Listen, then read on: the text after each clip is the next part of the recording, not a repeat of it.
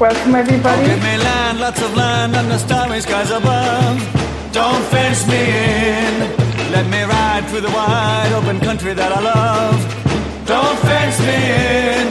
Let me be by myself in the evening breeze. Listen to the murmur of the cottonwood trees. Send me off forever, but I ask you please. Don't fence me in. Don't fence me in. Just turn me loose, let me straddle my own saddle underneath the western skies. On my cayuse, let me wander over yonder till I see the mountains rise. I want to ride to the ridge where the west commences. Gaze at the moon until I lose my senses. I can't look at hobbles and I can't stand fences. Don't fence me in. Don't fence me in.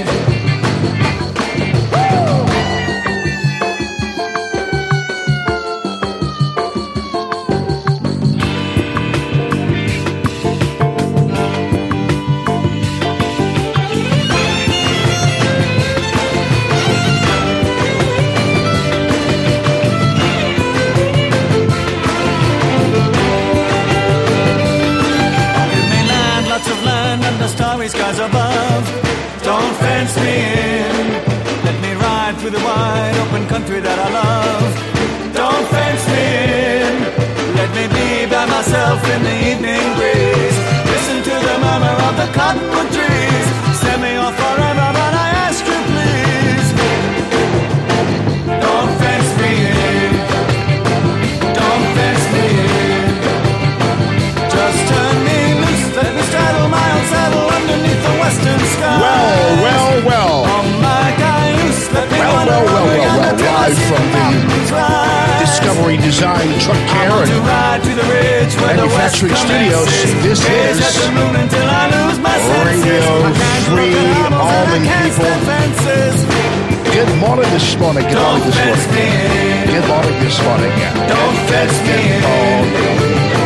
Don't fence me in. Good morning. Don't fence me in. Nothing could be finer Don't fence me in. than to be in Carolina in the morning. Don't fence me in. In the morning. Good morning. Don't fence me in. Good morning. Don't fence me in. Hello, happy Friday. Don't fence me in. Yes, people.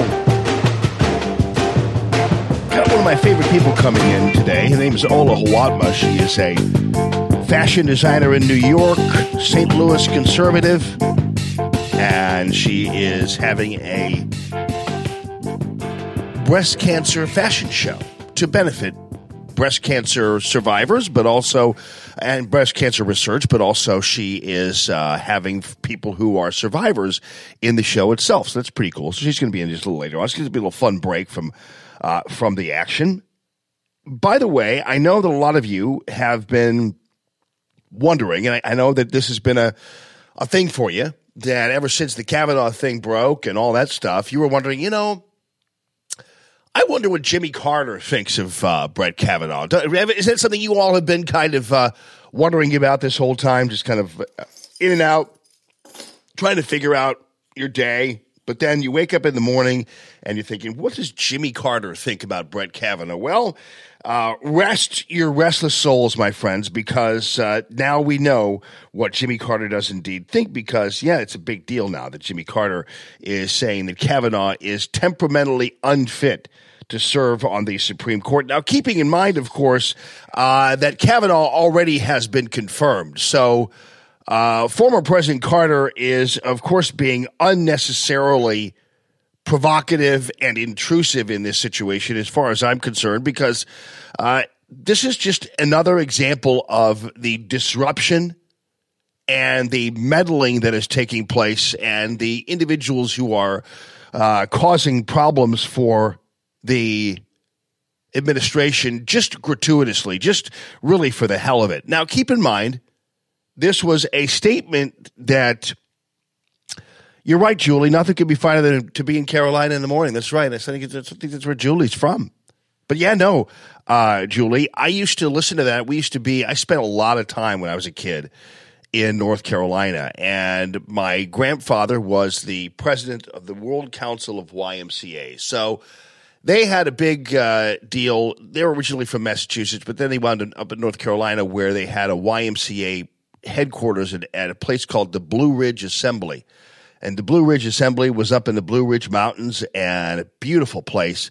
But every summer, we spent upwards of, it seemed like a month in North Carolina, right in Black Mountain, North Carolina, right outside of Asheville. And my grandparents had a house down there. Got a chance to see it actually not too long ago, and had a house down there. And went down and rededicated my grandma's garden. It was a big deal down at Highland Farms, which is one of the long-term care places they were at. But yeah, we went down there. We'd stay in North Carolina. Boy, we'd be down there for a long, long time in the summertime. And it was kind of the highlight of the summer, going to North Carolina to visit the grandparents. And they had a beautiful cottage up there in Blue Ridge Assembly. It was beautiful. And they used to play in the morning that song. That's how they woke people up. So you'd have that's right, God's country. That's why this guy in Carolina is blue. That's right, in Blue Ridge Assembly. So they would have all the camps, and all the students would go up there for this retreat or whatever it was. It was kind of like a campground, and it was a YMCA camp, but it was for people who were Bible studies and those kinds of things. And they would wake people up with that. There would be like a little, like a little beginning horn or something. And then they would play that all throughout on loudspeakers, all throughout the camp. Nothing could be finer than to be in Carolina in the morning. And that's how we woke up most mornings, to that song being played all throughout the entirety of this side of the mountain. It was pretty cool. I don't know who sings that, but I could probably find it. If I had a chance to, I'm going to look it up really quickly, because now I'm concerned, and you guys can wait, right, for this is you guys want to hear Judy Garland sing it? Why not? But yeah, you guys can wait for Jimmy Carter, can't you? Okay, ladies and gentlemen, the fabulous Judy Garland. Everybody. Nothing could be finer than to be in Carolina in the morning. No one could be sweeter than my sweetie when I meet her in the morning. Where the morning glories twine around the door, whispering pretty stories I long to hear once more. Sing it, baby. Strolling with my girlie where the dew is pearly early in the morning. Butterflies all flutter up and kiss each little buttercup at dawning. Father Miller, you're right. If I had Aladdin's lamp for only a day, I'd make a wish, and here's what I'd say. Nothing could be finer than to be in Carolina in the morning. Wow. Kind of gives me goosebumps because I love her voice, and she was really great. Judy Garland.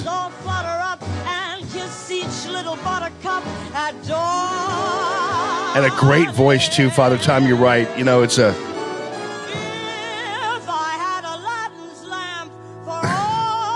kind of a sad life, you know. Well, imagine she's a... All right, I'll let you finish up because I don't want to...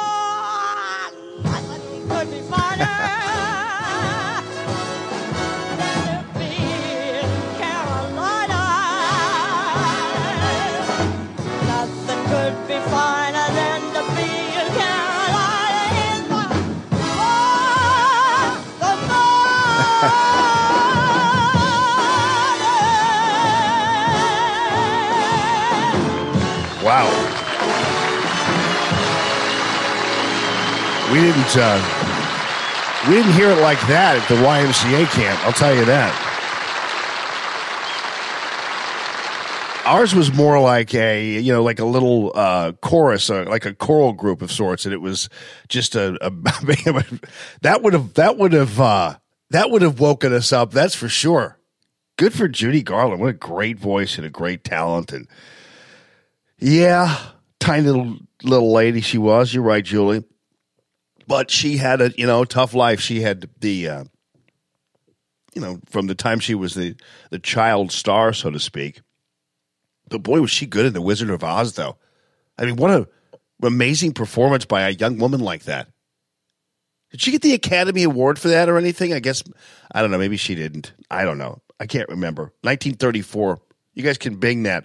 Yeah, Tom Miller, I used Bing. I used Bing instead of Google. It's like it's not like a big, knockdown, drag 'em out protest of mine. I just don't prefer Google because they don't have to worry about them and all their weird stuff they do to the little search engine thing. And so, like, for instance, it might be, the anniversary of D-Day, and yet there's like Harriet Tubman up there. It's Harriet Tubman's birthday. It's like, oh, okay. I get it. I understand. I think Harriet Tubman deserves a birthday celebration, but I thought today was mostly like the anniversary of D-Day. But that's okay. Never mind. But yeah, so they'll do things like that where, like it's the 4th of July, and yet they'll figure out something, Look, it's the Galapagos Islands. It's like, oh, okay. Thank you for all that. So anyway, I think after a while they're just so passive aggressive that I decide that that I'm not going to pay attention to it. So I used Bing, and I did find it, and just so happens it directed me to none other than Judy Garland, everybody, and her song Carolina. Nothing could be finer than to be in Carolina. So yeah.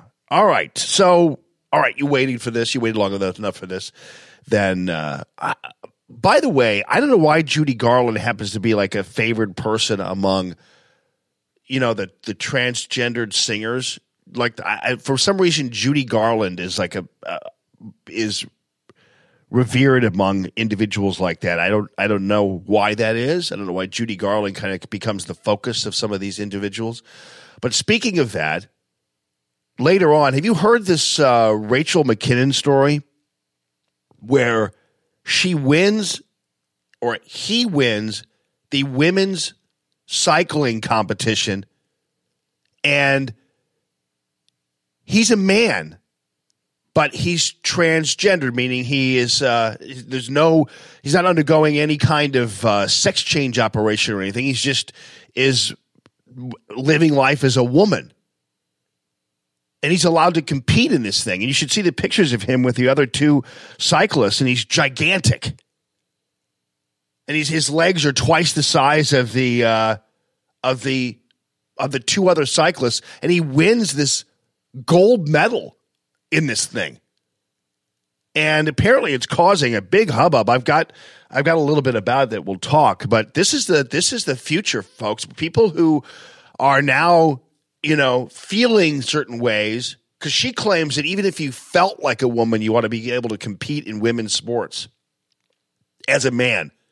Just like even if you just felt like a woman, that should be okay with you.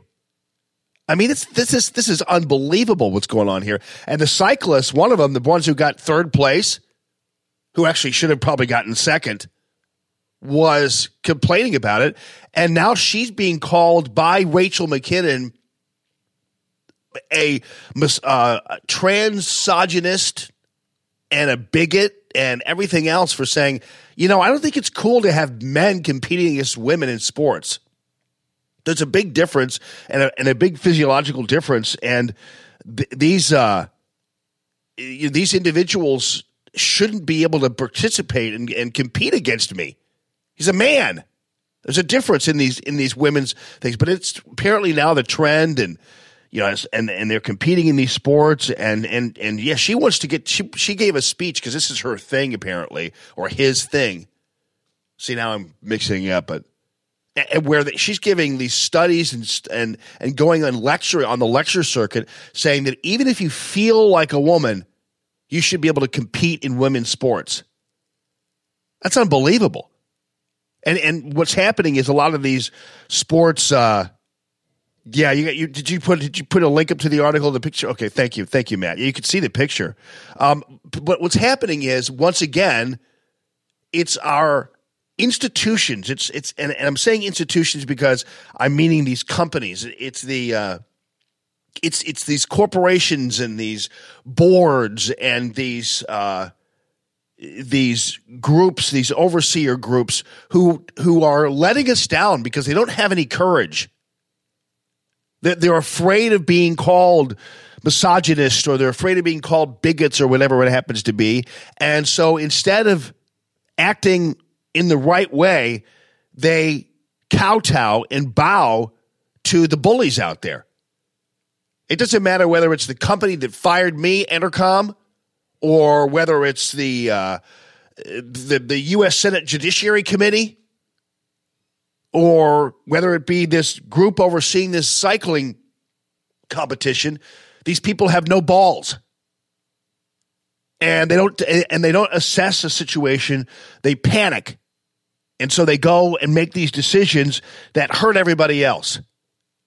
And so that's where our real problem is lying here. If we had people in positions of authority telling these people to stuff it every once in a while, maybe we wouldn't have this run that we're seeing now. Maybe we wouldn't have this trend of individuals who are now just every day you have something going on where they're trying something or pushing people around or bullying people or calling people racist or whatever.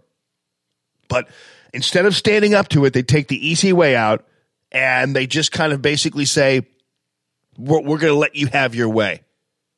I mean, my Lord, it got to the point where even if you look at what happened at Mizzou, great example of an institution that didn't have any guts. They let those people down there run rampant over that campus, and they're still paying for it. 3 years later, whatever it is, they're still paying for it in enrollment, in their budgets. People aren't going down there. I'd never send my kids to Mizzou. People aren't there. Their enrollment's down. Tuition is having to be to go up now. It's because to pay for the fact that people aren't going there, so the people who are going there have to pay more. I mean, it's just unbelievable what happened down there. But that's because the institution itself didn't stand up to the bullying of these people. Didn't stand up to that little midget professor down there who was running her big mouth. Whatever happened to her. But that's what happens when you go ahead and let them run crazy. You're going to have a problem. You know what's also interesting is that how mostly the people like this Rachel McKinnon are probably liberals.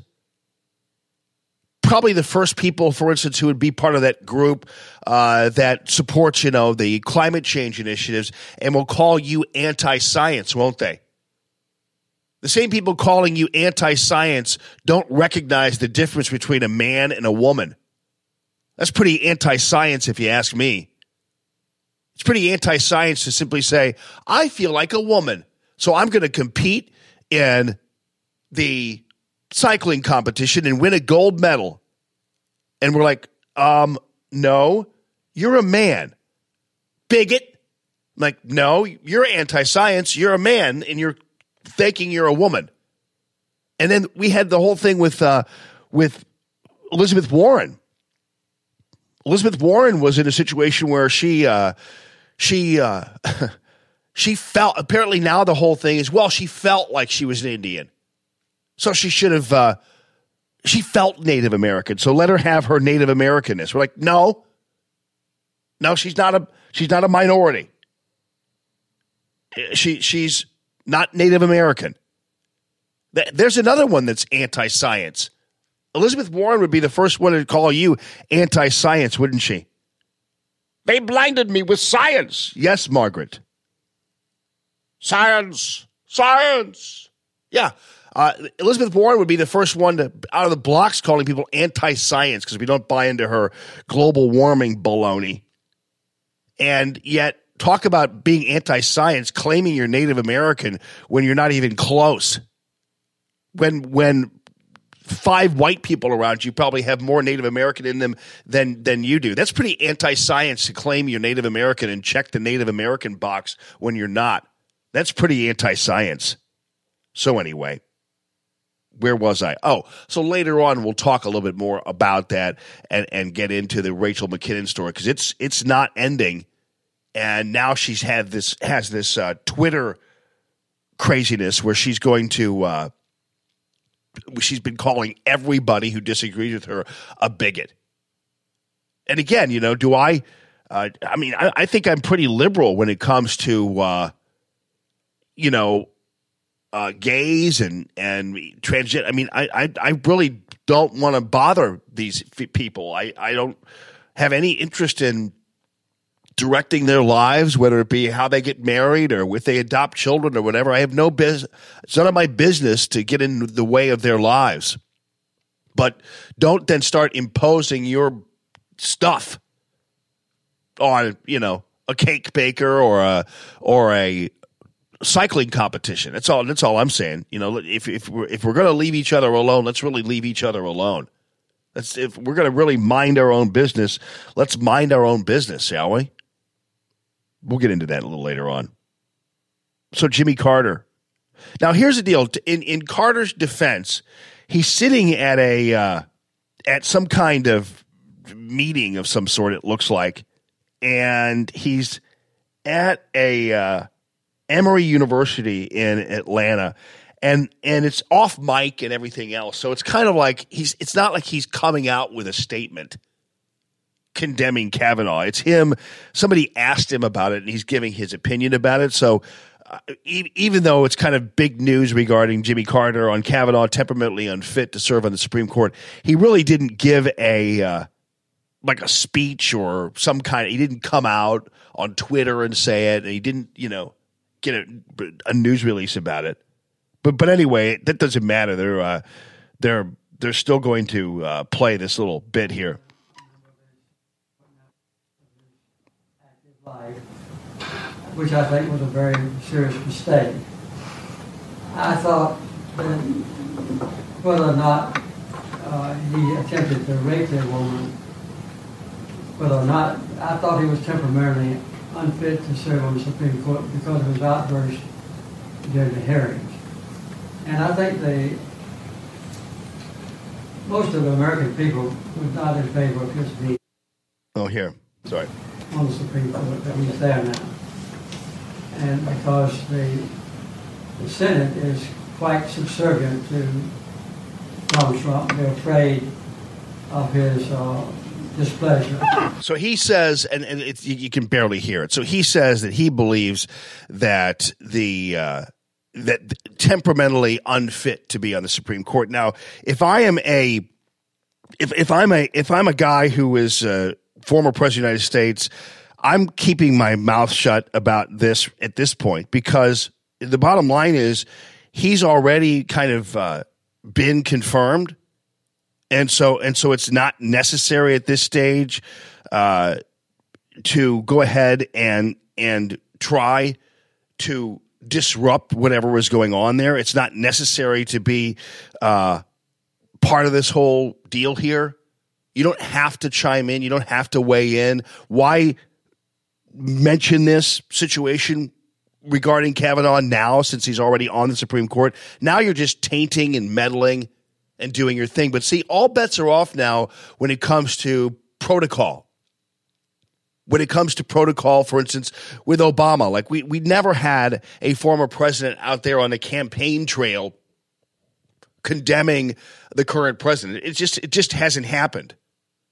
But Carter doesn't seem to think that he has to play by any kind of rules of comportment either, apparently, because all bets are off when you feel a certain way. Just like when you feel you're Indian, when you feel you're a woman, when you feel that you've been rooked by an election, you can pretty much say and do anything you want to. You all watched the debate last night. I know you're talking about it with Josh Hawley and Claire McCaskill. We'll have some bits from that a little later on. But generally, the conventional wisdom from a lot of the folks I've been talking to, it's generally been was a pretty good run for Josh Hawley, and so it was a pretty good deal for him apparently. So good for him. It looks like the so far the polling numbers have them kind of dead even, if not Josh Hawley a little bit ahead. I have always maintained that I do believe that it would be nice if Hawley's numbers were a little stronger. I think they should be in this environment we're in. This environment where this nation is experiencing such success right now, economically and beyond, I would think any Republican who has been supportive of President Trump, or for that matter, even of his policies, should be doing well, really well. And especially in a state that's 20 plus and voted for President Trump, they probably should be doing very well. So President Trump, meanwhile, was in Montana, and he is attempting to fight for the candidacy of Mark Rosendale, who is running against John Tester. Tester was one of those people who has been a kind of a very mild critic of the president. He hasn't been, Tester's been kind of looked upon as a more conservative type of Democrat, and you kind of have to be in Montana. But the situation here is he got in the way of, for instance, the head of the Veterans Administration and this admiral, and he was promoting this story, this smear job against him, and he wound up not getting the job. Somebody else came in, but that was the biggest beef. But President Trump hosted a rally in Montana on behalf of Rosendale, and of course it was a typical... How about Sleepy Joe Biden, Sleepy Joe? Remember, he challenged me to a fight, and that was fine. And when I said he wouldn't last long, he'd be down faster than Greg would take him down. He'd be down so fast. Remember? Joe Biden was, by the way, on a television show being interviewed and said that he believes that once the House is taken over by Democrats, they need to wait a little bit before they start impeachment proceedings, if they do at all, against President Trump. Faster than Greg. I have to go very fast. I'd have to immediately connect. But so he challenges me to a fight, and the fake news said, "Oh, isn't that cute? That's so wonderful." Remember, he says he would like to take me behind the barn if he were younger. So he challenges me to a fight, and it's fine. I said he shouldn't do that because I'd take him down so fast. And they said, "What a vicious statement made. How vicious. He's talking about fighting. What a vicious thing." You believe this? That's why it's the fake news. Yeah, good for President Trump. Whenever he does these rallies, it's kind of like President Trump live at the Apollo, because he just kind of riffs and was going off on Biden. I love these. I love it when they get...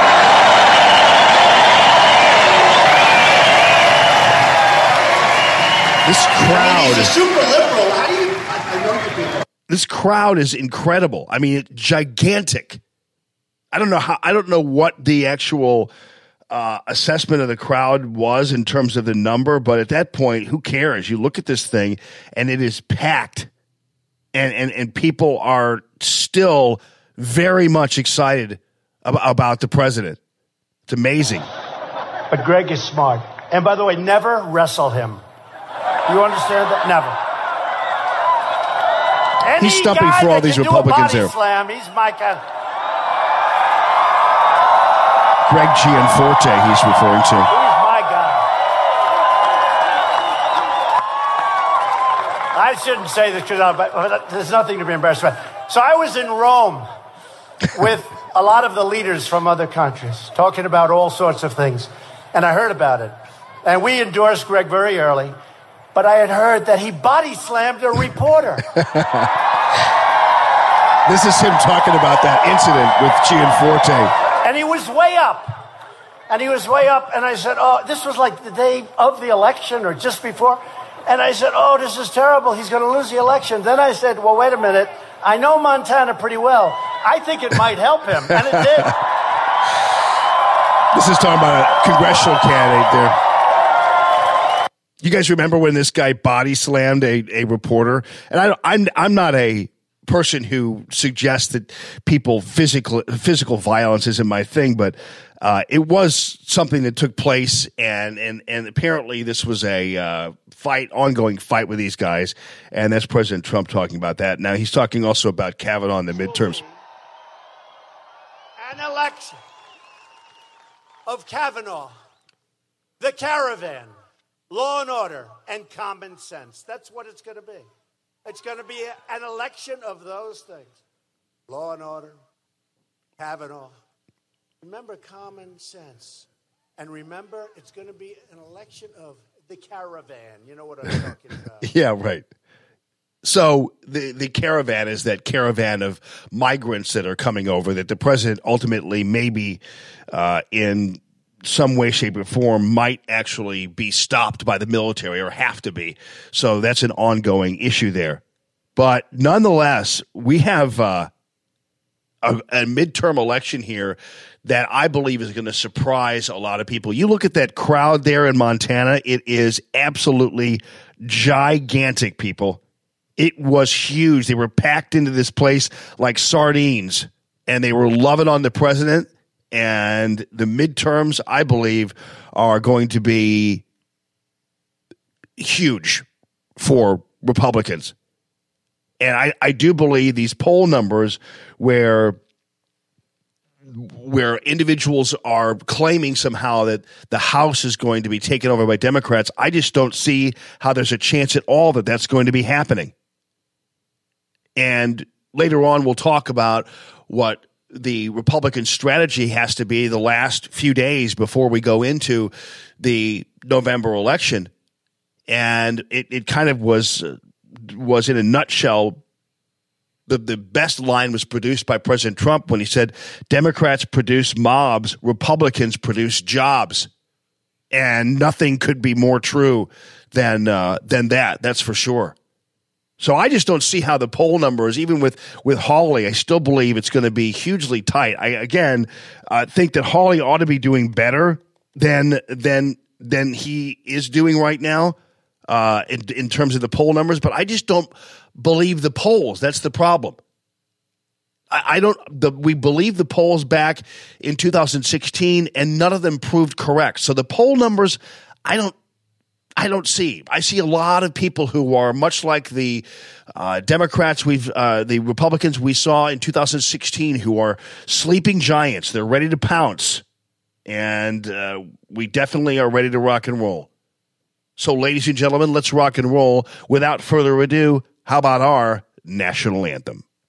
Oh, say, can you see by the dawn's early light what so proudly we hailed at the twilight's last gleaming, whose broad stripes and bright stars through the perilous fight o'er the ramparts we watched were so gallantly streaming,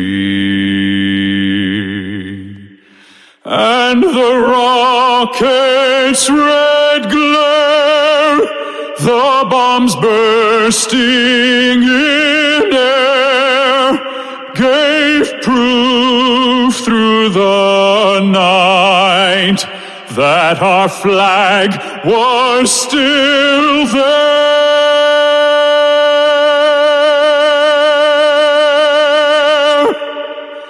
Oh, say does that star-spangled banner yet wave o'er the land of the free and the home of the brave?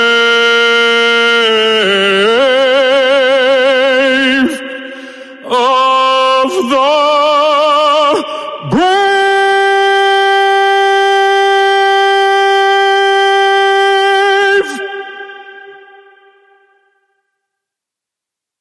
Don't wait. The Fed has raised interest rates. That means your minimum credit card payments are going up. Don't let that happen to you. This is James Hawkins of Golden Oak Lending. Now's the time to consolidate your debt. Home values are up, and you can use the Smart Cash in your home to pay off debt or get rid of expensive PMI. Smart Cash is the difference between what you owe and the new value of your home. And Golden Oak still has fixed rates in the 3s. Call 567-GOLD. NMLS 114937.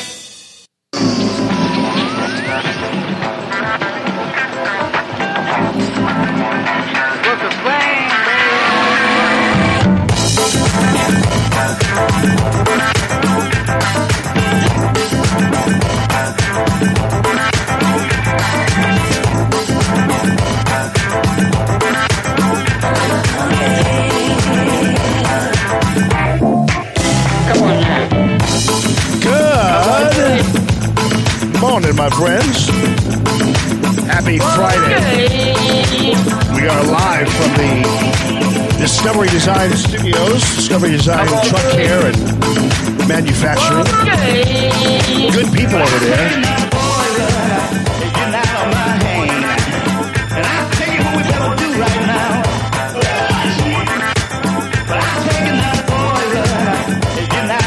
You know, it's funny, we had some guy running around Texas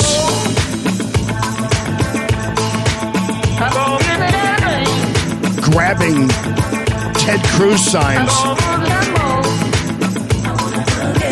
And this is how crazy it's gotten. There's this radical leftist who is taking these signs out of people's yards and screaming that he hates Ted Cruz. I'm in showbiz. Academy ain't not, she gonna fly, brother?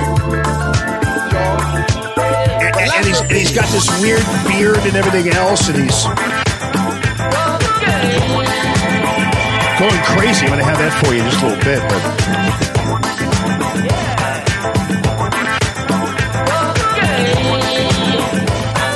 the guy was going nuts.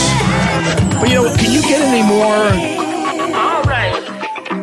Can you get any more anti-American than that when you just kind of steal somebody's yard signs from their lawn? Political yard signs. This is America, people. This is America, and yet that's what we're seeing. Now, keep in mind, too, and there's a little bit of graphic language in this, so I don't want you to get too freaked out by it. I'm not too concerned necessarily all the time about graphic language, but I will tell you, sometimes people are going, oh, so you do this stream now. Can you cuss now and do all that kind of stuff? And it's like, well, I never really cussed before on my radio show. Why would I start now? You know what I mean? I mean, I had a very successful radio show on a dial position, and now I'll continue to have a very successful radio show in this position. So why would I just start cussing now? And plus, you know what I told somebody? That is David Britton, Lisa. David Britton, Britton, who is the singer of that national anthem. Really, really good. A lot of you really like that, and it's done without any music or anything else. It's pretty powerful. Good voice. His name is David Britton, Britton. So I was trying to explain to folks about cussing on the air, and you know, I was on radio and certainly in TV for, you know, upwards of 30 plus years. And so you learn over time to be very careful. And having been in radio on multiple different levels back in Wisconsin when I graduated from college, and then worked in radio here for 17 years, I was on 97.1. You tend to have a little bit of an aversion to, you know, cussing. You know what I mean? Like you don't, it's just not natural anymore to cuss. You might even cuss a blue streak off the air and have a potty mouth. But for whatever reason, once you're in the radio business for any length of time, something in your brain prevents you from cussing on the air. Sometimes, like the BS word will come out or something like that. But generally, the big words you just don't say. So anyway, you might hear a little bit of graphic language here, but this guy I'd love to know who he is, but this guy is luckily following him with a video camera, and he's tearing up signs. He's picking signs up from people's lawns, and he believes that he has the right to do that because he just doesn't like Ted Cruz. No, this is, hang on. I gotta get through an ad here first because I don't even know what this is for, but it's not a gun ad, unfortunately. Here we go. That is my property. It is your property? Yes. Okay. That's your property too, though. Yeah, it's buff. Hold on a second. It's driving me nuts. Introducing the new Capital One. I don't know why I can't get the cash back on dining and 4% on entertainment. I already had 2 ads, and now it's making it's. Here's the deal. This is a piece of video that has. That's my neighbor's property. He's a gun owner. 4 ads in it. I would watch. Be careful. Here comes another one. Watch this. If you guys shoot me over that would be great. That would be really along the same appropriate response. That would be. I have bought 100 of these. So he's picking up the signs and he's grabbing the signs. Let's go to another commercial. There are 4 commercials in this thing. Capital One seems to really dig this video and know it's going to get a lot of views. So Capital One's like, let's get in this one 4 times. But then they're going to let us go here and we'll watch the rest. But this guy freaks out. And how people get away with this is crazy. How this is even remotely acceptable is nuts. And yet it is acceptable because no one's getting on this guy. This isn't even an outrage. Cool. All right. Well, I'll feel better about this. So he's carrying the signs away in his hands. 2 of them. 2 signs. I hate Ted Cruz. I hate Ted Cruz. I hate Ted Cruz. Throws the signs on the ground and continues to walk. Check this out. Lo and behold, I hate Ted Cruz. Towards a coffee shop, of course.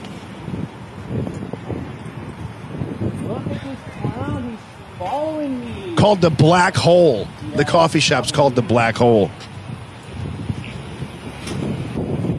I mean, and this is... I've lived here for 15 years, not had this behavior. He just went nuts. Yeah, I mean, this is the kind of behavior that is emblematic of the left. And I guarantee you, this is the kind of stuff that is being allowed because people aren't fighting it. The news media and elected politicians are even encouraging it, the Maxine Waters of the world.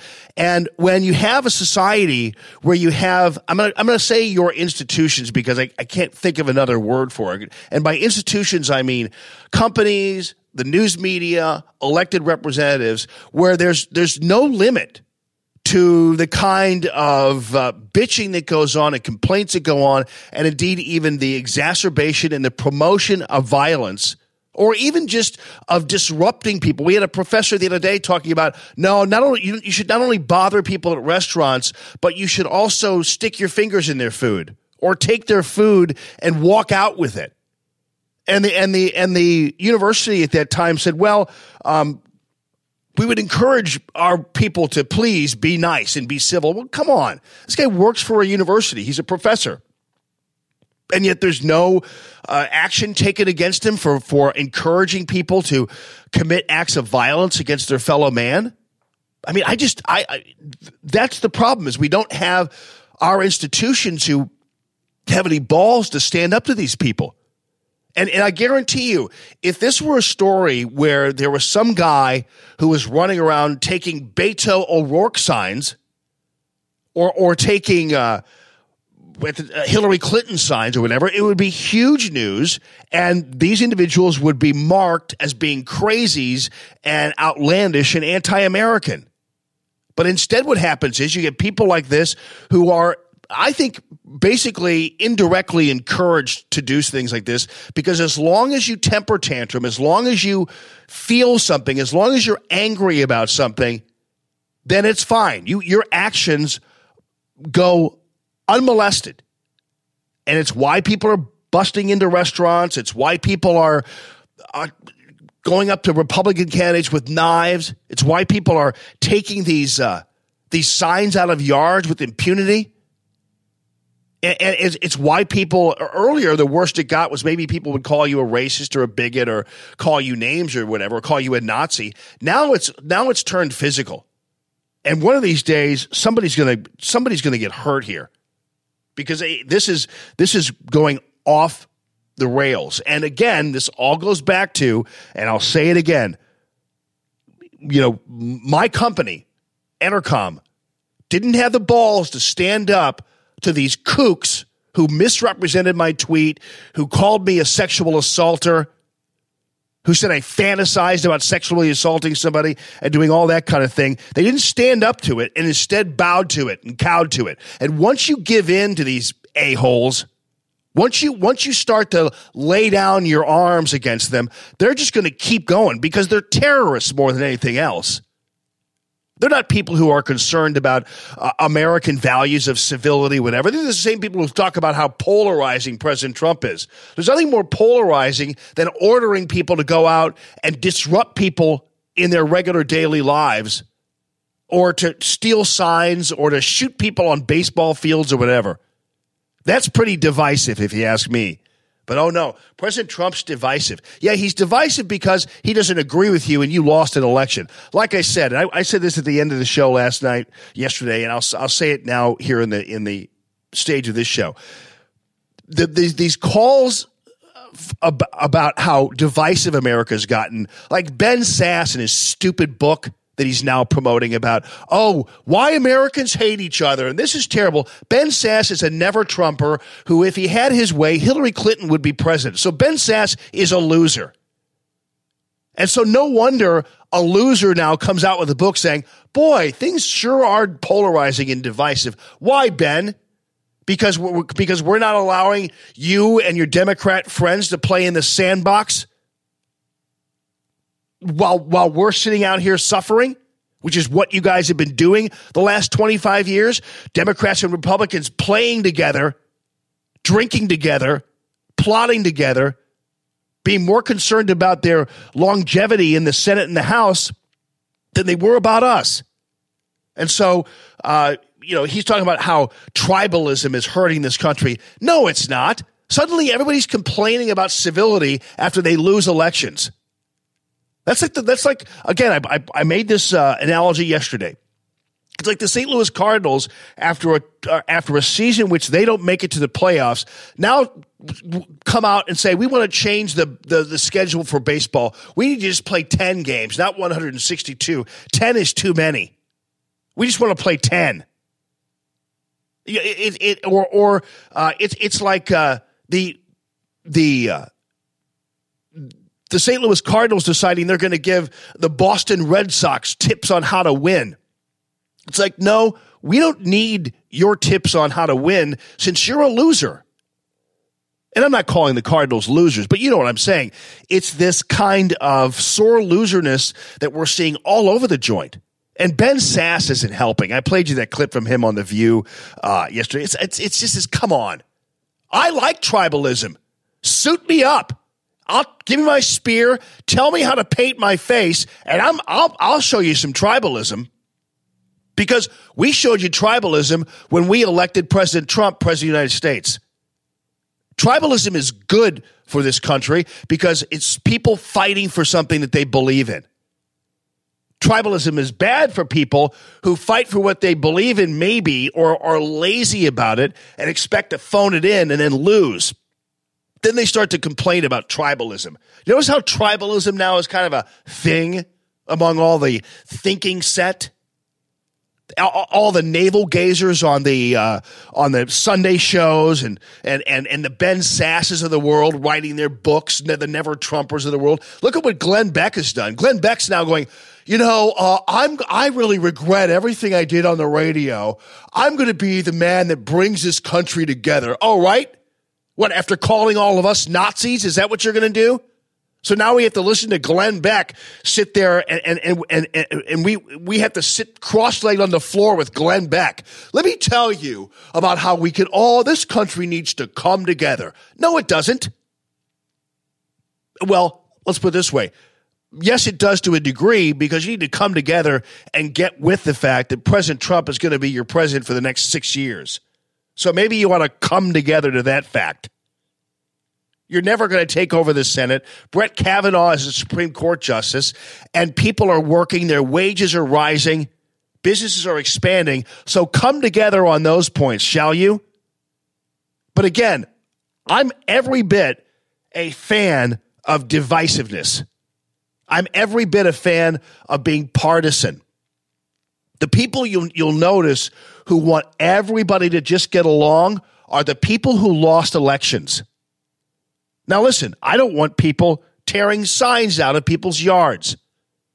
Now, that's not necessarily a call for less division. That's a call for people to stop taking people's signs and tearing them up. It's funny, though, how the people who are being blamed for all this crap are none other than Donald Trump. You know, Donald Trump says something, and it becomes that whole rally yesterday in Montana. You know what the biggest news that came out of that was? That Gianforte bite I just played you. President Trump praises man who body slammed reporter, because that was like a 2.5 hour rally, where one of the greatest lines for the president was, Democrats create mobs, Republicans create jobs. They don't want to talk about that line. They want to talk about what he said about this congressional candidate who's now a congressman, Montana elected him, who body slammed a reporter for whatever reason, I don't know. But again, folks, don't listen to these people who are trying to tell you to calm down. Don't listen to the people like Glenn Beck and Ben Sasse and then other liberals who want to say, hey, come here a second. Let's sit down and talk about this, shall we? Let's try to be a little more calm, because they want you to go back to being that wishy-washy, squishy, rollover, believe everything the Republican Party says, believe everything Glenn Beck says people. They want you to go back into your positions as lemmings, and you're not going to do it. You're free now. You're free to move about the cabin. Seatbelt lights are off. That's the world we're living in right now. And so don't listen to these people running around telling you that we're a divided, hateful nation. We're not. We're people fighting for what we believe in. That's okay. It's okay to have differences. It's okay to fight for those differences. It's okay to go to the polls and vote and make your mark that way. It's okay. And then Ben Sasse winds up on The View, and here I'll play it again for you because Ben Sasse drives me crazy, mainly because he will throw anybody under the bus. And he'll sell out conservatives and everybody else to have that disgusting meek smile on his face. As you know, he's the guy who sits there with Bill Maher as Bill Maher utters the N-word and just laughs because he's trying to sell a book. So Bill Maher can say the N-word all day long, but as long as Ben Sasse sells a book, he's just fine. And then he's on The View promoting this book about why Americans hate. Hey, stop the hate, shall you? Oh yeah, right. You mean the hate you exhibited when you called people who support Trump, when you and your boyfriend Glenn Beck called us all Nazis? You mean that period of time? Oh, and I can't wait for the Glenn Beck Ben Sasse interview. My goodness, we're probably going to have to sit there and scream at the radio and say, get a room, guys, for crying out loud. Yeah, the Ben Sasse Glenn Beck interview, that ought to be good. The two losers who sit there and complain about what a divided nation we are. Golly. Beware the man with a new religion, right? Because they're all like, oh, wow, this is now suddenly you want to be peaceful and not divided and all this kind of stuff. Why? Because you lost an election? Yeah, maybe we ought to go back. It's like, again, I use the baseball analogy. It's like these guys who lose a baseball game or lose a series like, Boston, the Astros. Like the Astros coming out and saying, maybe we ought to change the way we do the playoffs. It's like, no, playoffs are fine. You just lost. That was kind of the problem. I was really kind of rooting for the Astros. I like them. I'm not rooting for the Brewers, though. Wasn't rooting for them. But the Astros, I definitely was rooting for. But anybody in our little division, I'm not going to root for them to go to the World. I'm not a just because it's the National League or American that we ought to win because we're in the National League. No, not going to do that. I want the Dodgers and the Boston Red Sox in the playoffs. Anyway, so he's on The View, and of course, the first question is about Kavanaugh or about the president talking about Christine Ford or whatever, and it's just like he's a suck up. Yeah, I'll play it for you. Not only is Ben Sasse the currently serving junior senator from the great state of Nebraska, but he's also the author of the new book, Them, Why We Hate Each Other and How to Heal. I wonder if I'm in that book. Okay, please welcome... Who needs to heal, by the way? I don't know about you. I don't need to heal. The people who need to heal are the people who are calling for individuals to attack their opponents at the gasoline station. Or the people who need to heal are the people who are picking up signs and ripping political signs up. The people who need to heal are the people who are attacking people in the street because they support Donald Trump. Those are the people who need to heal. The people who need to heal are the people who are reflexively calling anybody who supports President Trump a racist or a misogynist or a xenophobe. All those names. The people who need to heal are people like Hillary Clinton. Hillary Clinton needs to heal.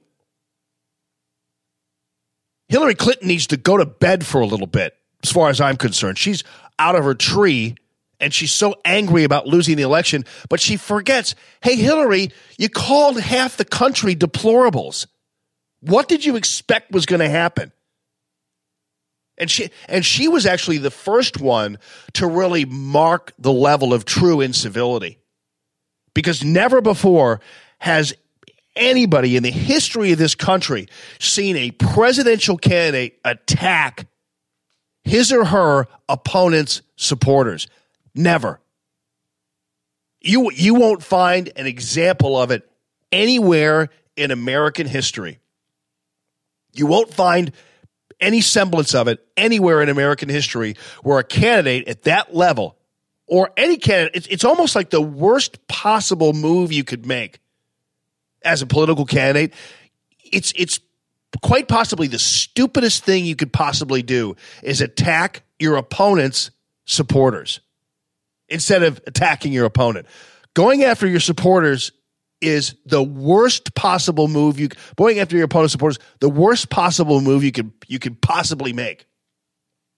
And yet Hillary did it, which was that was true incivility. That was a person who has a lot of power and a lot of sway over her voters. I mean, to me, she's the real witch with her flying monkeys running around now. She's the one who continues to exist in her castle, peering into her crystal ball and ordering all of her flying monkeys around to harass all of us. But she was the one who first said that, called people deplorable. And do you realize that opened up the floodgates of individuals who now on the left think it's A-okay to call people names and beat them up and everything else. Glenn Beck did the same thing when he called us Nazis and brown shirts and that kind of thing. That was a horrible thing to do, because all it does is it exacerbates and creates an environment where people believe that they have backing and they have support to hurt you. So right now, people have this sense of righteousness that as long as if you support President Trump, then you have to be racist and you have to be a misogynist and you have to be all these things. And so they can do anything they want to you. I mean, it's a pretty weird world where it used to be even when people took signs or stole signs, they would take them in the dark of night.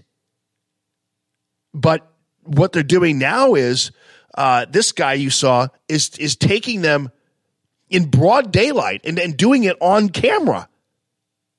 I mean, normally that's something that you'd never do, but on camera. I mean, I saw during, it was around my neighborhood, and this was around 2016. I put this jackal up on Twitter, but he was taking a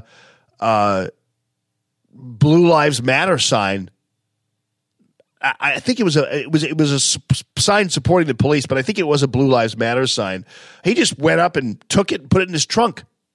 I saw him do it, but I didn't catch him on camera and followed him around, but put him up on Twitter. License plate and all. But nonetheless, people are emboldened now to do whatever they want. And people like Ben Sasse didn't help. And now he's telling us how to heal? You got to be kidding me. Ben Sasse and all of his little National Review people and his other buddy Ben Shapiro and all these guys, they hated you. They despised you. They thought you were stupid. They thought Hillary was right when she called you deplorable. They didn't like you.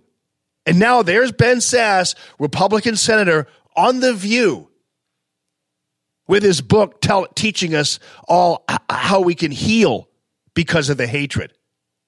When the problem began with these guys. Anyway, I digress. Ben Sasse. Nice to see you, Senator. Pleasure to have you here. We were talking earlier about Trump on 60 Minutes last night. Did you see it?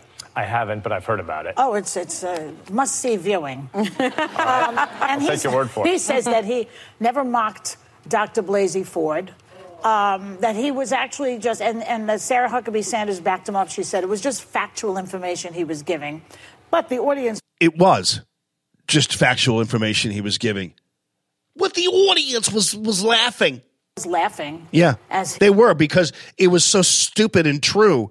And crazy how Christine Ford could get up there and lie repeatedly. So yeah, it was a laughable moment, because it was like, this is nuts what's going on here. His portrayal of Dr. Ford went on and on and on and on. Do you think he was mocking her, or was he just giving facts? I was opposed to what the president did at that rally, and I went to the Senate floor and made a speech saying that this is some of why accusers don't come forward. We should handle it differently than this. Yeah, and they all love it. Sure, of course. Right. No, you know why accusers don't come forward, right? Accusers don't come forward because Christine Ford lied. And accusers don't come forward because she basically disparaged real victims out there, people who really have complaints, people who really have issues, and made a spectacle of her lies. And so in my opinion, it made it harder for people with real stories to tell to get their stories across. Because what do you think is going to happen the next time that we have a situation where we have a Supreme Court justice, and let's say we have a nominee who actually really did try to rape somebody. Let's say we have a nominee who actually really did hurt somebody. Let's say we have a nominee who really did have an issue. What do you think is going to happen the next time somebody makes a complaint against a Supreme Court nominee of the nature that Christine Ford did? Well, they're going to be automatically met with skepticism. They're going to automatically be met with, oh, I wonder if this is another Christine Ford deal. And this person might very well have a real complaint, a real thing. So the people really hurting real victims, it's not Donald Trump. It's Christine Ford. And so Ben Sasse, as usual, is wrong. I really don't know what is going on right now, though, in this country to a certain degree regarding protocols. And again, we liked President Trump because he wasn't really a protocol follower. You know, I mean, he did break protocol a lot in terms of, I guess, if protocol means kissing up to the Republican Party, but he was a rebel to a certain degree. So it's not like we don't like rebels. But there's something kind of weird about what's going on in this country where everybody is now chiming in because they're trying to save the country or whatever it happens to be. So you've got people like Barack Obama running around doing the unimaginable before this year, which is his former president going out and campaigning and attacking the sitting president. That normally doesn't happen. But maybe that's the new norm. Maybe that's what we do. Maybe when President Trump, when he's done in 2024, will and it just so happens there might be somebody in office who's a Democrat after 2024. Maybe that's what President Trump is going to do. I don't know. Floodgates are open now.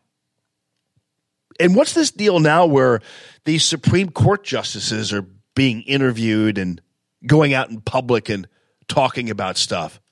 We had Kagan.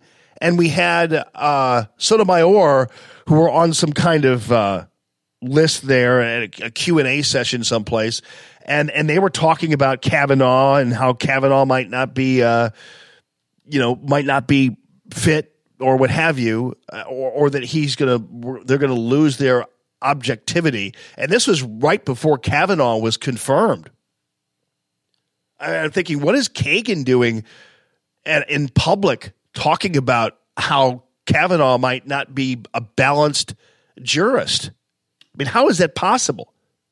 Then we had John Roberts out there. That President Truman was subject to the Constitution. It's only in one channel, isn't it? Even in a time I guess of it is. war. Weird. Yeah. Now, the court has, from time to time. I just don't, it used to be where Supreme Court justices didn't speak. I mean, they didn't, go out and talk, and there was a certain level of mystery, and there was a certain and now you can actually hear them, which is good in their when they're taking up a case. But I've really never seen a situation where they're out running around and just commenting on everything. I don't know whether that's really the right thing, but we're in a different situation now. We're in a different kind of situation, I guess. We're in a new frontier now where this is going to be how it rolls from now on. By the way, did you see we no longer speak up this whole thing regarding Saudi Arabia? So we have Hardball and their little group of individuals who are talking about the situation regarding this Khashoggi individual, the Washington Post contributor who was murdered. And there is this question about whether or not there was some kind of direct link to the prince. Now, apparently, the story is that Khashoggi was being interrogated for some reason about something, and so they decided they were going to have kind of a meeting there or something. So he came there and to this consulate, and apparently this thing got out of hand. Now, there was some suspicion on the part of the Saudi government or the Saudi royals that this guy Khashoggi was rubbing shoulders with the Muslim Brotherhood. I don't know whether that's true or not. I've heard that quite a bit, and so I don't know whether that actually is the case, but that's been what has been said, is that somehow he was maybe suspected of associating with the Muslim Brotherhood. Again, it's kind of weird to drag a reporter into a consulate anyway and be interrogated by a government. I'm not supportive of that kind of operation. But apparently that was what was going on. There was some suspicion that he had ties possibly to the Muslim Brotherhood or something like that. And keep in mind also that the Saudis are very prickly about terrorism. They're very prickly about any insinuation that they might be supporting terrorism. They have actually helped the United States in the fight against ISIS and other terrorist elements. I don't think the Saudis have done enough, but they have helped the United States in that sense. And so they were trying to figure out whether or not this guy was, getting involved in some way, shape, or form. And so they apparently dragged him in to interrogate him, and the interrogation went awry, and something happened where he was murdered. They're directly blaming now the royal family and the Saudi prince, and now suddenly the Saudi royal family is a horrible group and this, and suddenly people have discovered that we have a relationship with the royal family, which has been going on for decades now. But, the left, they're like, suddenly like, what? Wait, what? We're actually we're actually meeting with the Saudi royal family? They're terrible. It's like, wait a minute. You mean when Bill Clinton went over there? The Saudis love the Clintons. Are you kidding me? And it's kind of like when they discovered that, when Trump shook hands with Vladimir Putin, automatically he was a traitor to the U.S. I'm trying to think, do you guys remember when Obama was covering for Russia and helping Putin out and talking about how when Romney was talking about Russia being a threat? Weren't you the guy, Obama, who said the 80s want their foreign policy back? I think you were.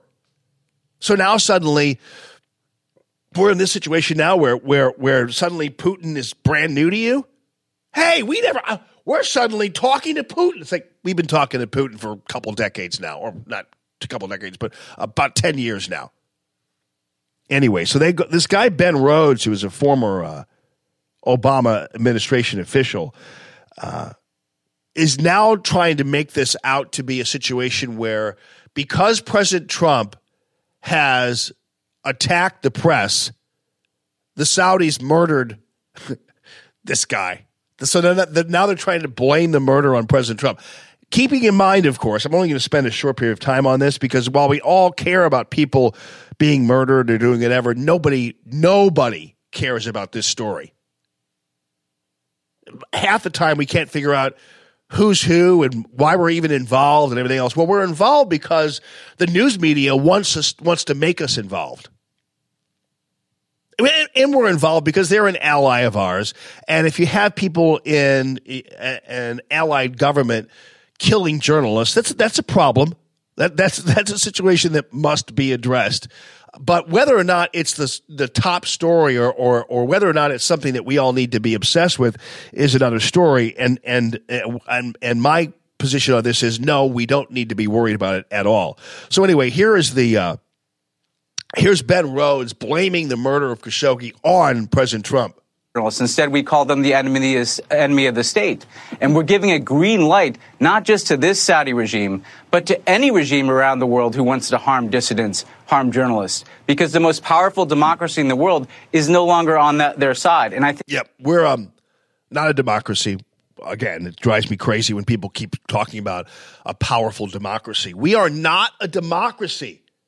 Lord, please, we are a representative republic. Stop calling us a democracy. Anyway, the idea somehow that taking out dissidents and crushing dissidents is somehow brand new now that President Trump is president of the United States, you got to be kidding me. Is that going to be the rap of the Democrats now? Is that suddenly because President Trump is President Trump that somehow now dissidents aren't safe? Unbelievable. But it's Friday, right? So let's rock it out. Good morning. Yes. How's everybody doing? We are live from the Discovery Design Truck Care and Manufacturing Studios. ddtruckusa.com, people, is where you're going to find them. Also have our friends from Golden Oak Lending coming in. You know, people are talking, by the way, about Golden Oak Lending is 314-567-GOLD. 314-567-GOLD. And what a great operation Golden Oak Lending is. I encourage you to get a hold of them and get your free Radio Free Allman hat, too, after you get your mortgage checkup and the appraisal and everything else, and sign up for it. But, yeah, take advantage of it. Take advantage of my guys.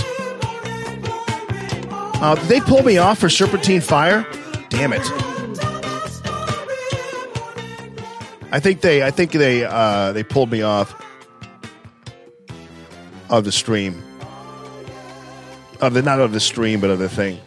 Man, I played like 2 minutes of that. Like not 2 minutes even, like 20 seconds of it. I gotta figure out some other way here. Sorry. They pulled me off of the Facebook feed, people. Some people are reporting that they're having some degree of problems with the stream.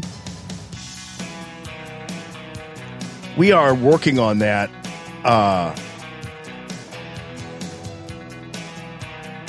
And I had a lot of people on the Facebook page too, man.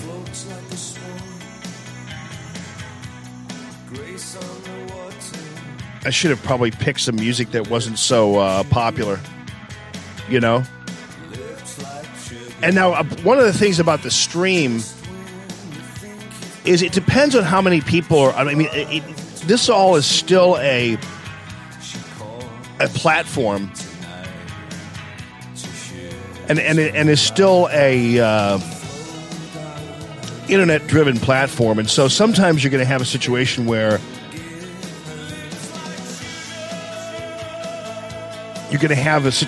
you have lots of people cramming one place, and that could make somewhat of a difference. We're back up now. I'm sorry about that, people, but and I don't know whether they're going to pull me off again for Lips Like Sugar. Who knows? But sorry about that, folks. Especially with this stream, it tends to happen that way. But we're back in the saddle again, ladies and gentlemen. Back in the saddle again. I'm wondering, have you guys seen this story at all? I talked to Dan Caesar yesterday. Nice guy. Have you guys seen the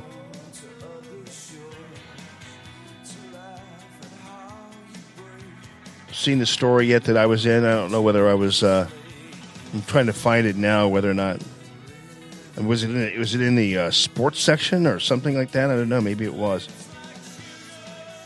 But he interviewed me. Yeah, maybe it'll show up somewhere. Let me see. Yeah, I don't know. Thanks for coming back on, guys. I'm sorry about that. I just played. It was like I didn't. It was hardly any. There was hardly anything that I put out there. That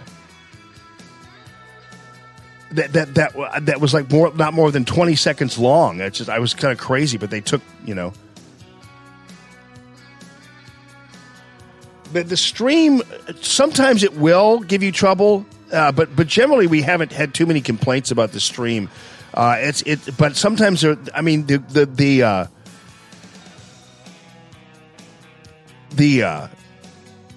fact of the matter is, a lot of people slam it, and the people who are fans of the show and who listen to the show, it's growing like every day. So sometimes it's a situation where there are too many people. I don't know, but the app is pretty strong. The app is a pretty formidable operation. So it's a pretty good thing. Where it's pretty strong. We paid a lot of money for it, and it seems to work well. But sometimes it's glitchy. It can be glitchy, but we'll see. So anyway, you've heard the story about Rachel McKinnon. Rachel McKinnon is a guy, okay? And Rachel McKinnon is called a trans woman. And she's not doing any kind of like sex change operation or anything else. They're not. She's not undergoing that. She's not becoming a woman by changing her body that we know of in terms of like, I mean, she might be taking some hormones or whatever, but I don't know what he's doing. But anyway, he's a he who calls himself Rachel, and he's a trans woman. And so he goes to the UCI Masters Track Cycling World Championships in LA to compete as a cyclist in the women's division. This is the Women's Cycling World Championships. And he wins gold. He wins the gold medal. Placed first in the women's sprint 35-44 age bracket.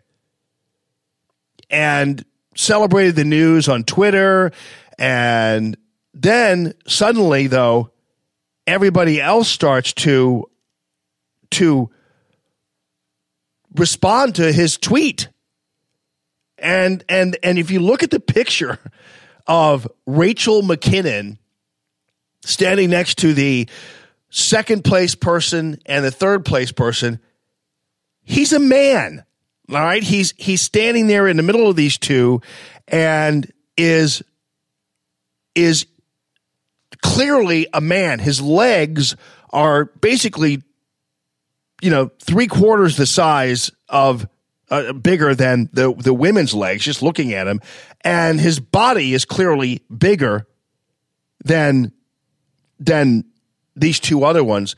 And so then people start to go on Twitter and say, this is wrong. And the third place winner goes out and says, this is wrong. And somebody was even tweeting that, what is going on here where now if you are a man and just say you're a woman, that you can compete in women's competitions. And clearly there is a difference between men and women physically. And so what did Rachel McKinnon do? He went out on Twitter and called everybody who disagrees with him a transphobic, a bigot, a transphobic bigot. He said that it's a human right to participate in sports, and that if you participate in sports, then you basically, if you feel like you're a man or feel like you're a woman, you should participate. So this goes both ways. Now, McKinnon has done like a lot of speeches and stuff on this kind of thing. And here's a little snippet of McKinnon explaining how he believes that even people who feel like they are women, men who feel like they are women, should be allowed to participate in women's sports. And so now he's sitting there with the gold medal, and the third place winner is like, this is not right. I don't agree with this approach here. This isn't right. I believe you had an unfair advantage over me in this race. And to me, there's no question. Well, here's McKinnon explaining this in this meeting, this consortium. Women is about whether you're female or male. It's a distinction between an eligible female and an ineligible female, right? So they're going to say that the testosterone policy is just a female-female eligibility policy, but what we're going to argue is that any such policy fails to be necessary, effective, and proportionate, okay, which are the three main requirements for justifying discrimination. And that produces the conclusion that no endogenous testosterone limit on women can be justified ethically. Okay, that's where we're going. I don't understand a word I'll stop he's halfway saying. through to breathe, because there's a lot that's about to come. So first, I wanted to establish that sports participation is a human right, and the way that we do that is by drawing on the IOC Charter.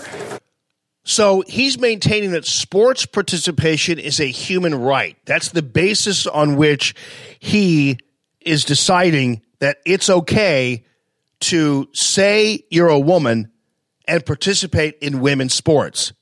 So if you are a member of a class of individuals like a transgender group of individuals, then already it should be established that you can participate in women's sports. Now, keep in mind, folks, I'm probably, as a conservative commentator goes, right, I'm probably a lot more liberal than a lot of people who listen to my show are when it comes to gay issues. I've always been that way. I've never been worried about gay marriage. I'm not even really all that concerned about gay adoption. I think there are many parents out there who are gay who are great parents. I'm pretty liberal on that, and I will own all that. And I always have been too, by the way. So I've never been one of these people who believes that that these people are disobeying the Bible and doing. I mean, I don't get into that because it's none of my business, in my opinion. It's none of my business when two gay people want to get married. I'm sorry, it just isn't. And I realize that. Yeah, but what about the taxes? I get it. I get it. But I don't think any people getting married ought to be okayed by the government anyway. I don't even believe that you ought to be able to get a tax deduction just because you're married, as opposed to if you're single. I don't believe that. I just never believe that. And I know that. But we are trying to encourage procreation by giving the child. No, the government's job isn't to encourage procreation through its tax policies or encourage having children, or I don't buy it. Never have. I don't believe anybody should get any deductions for having children as opposed to not having children, for being married as opposed to not being married. I don't believe any of that stuff. So I'm pretty liberal when it comes to all of these things. But I will say that even people who are gay are not wanting to impose whatever they're doing on a cake baker. Most gay people. And I don't believe a cake baker who is religious ought to be forced to make a cake for someone else's solemnity. I don't buy that at all. So there are limits to my liberalism on that whole thing, as there are limits to the liberalism of even gay people. Most gay people don't want to walk into a bakery and force somebody to make a cake for them when they're getting married.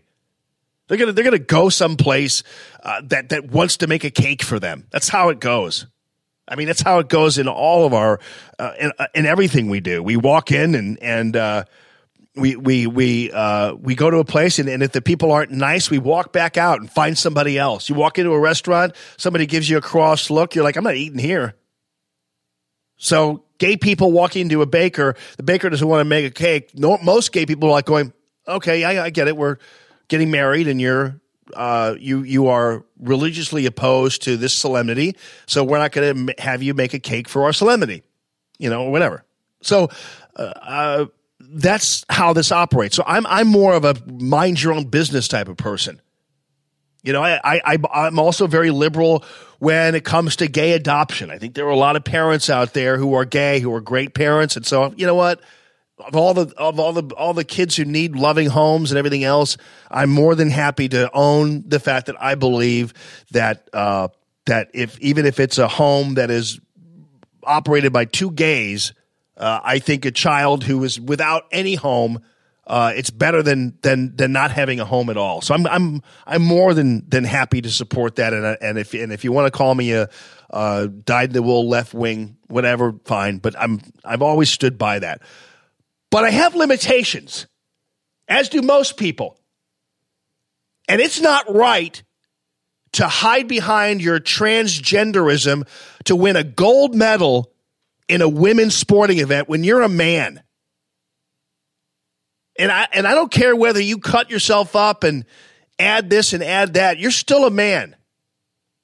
And that's how this whole thing works. And so Rachel McKinnon, who just simply, I know what I'll do. I'll become, and this is, again, I have sympathies for people who are confused about their sexuality or their gender. I get all that. I'm very tolerant of individuals who are like that, transgender people. But at some point, you kind of push the limits a little bit, don't you think? Like, I get it that you feel like a woman. I get it that you want to dress like a woman. I get it that because you feel like a woman, you are a woman. That's fine. But stay out of women's sports because you're a man. And if you're a man, you shouldn't be competing in women's sports. And just look at that picture of Rachel McKinnon with the two other women. It's laughable. It's reprehensible that we're allowing this to happen. But once again, the problem is we have a bunch of people, like, for instance, who run this cycling championship, who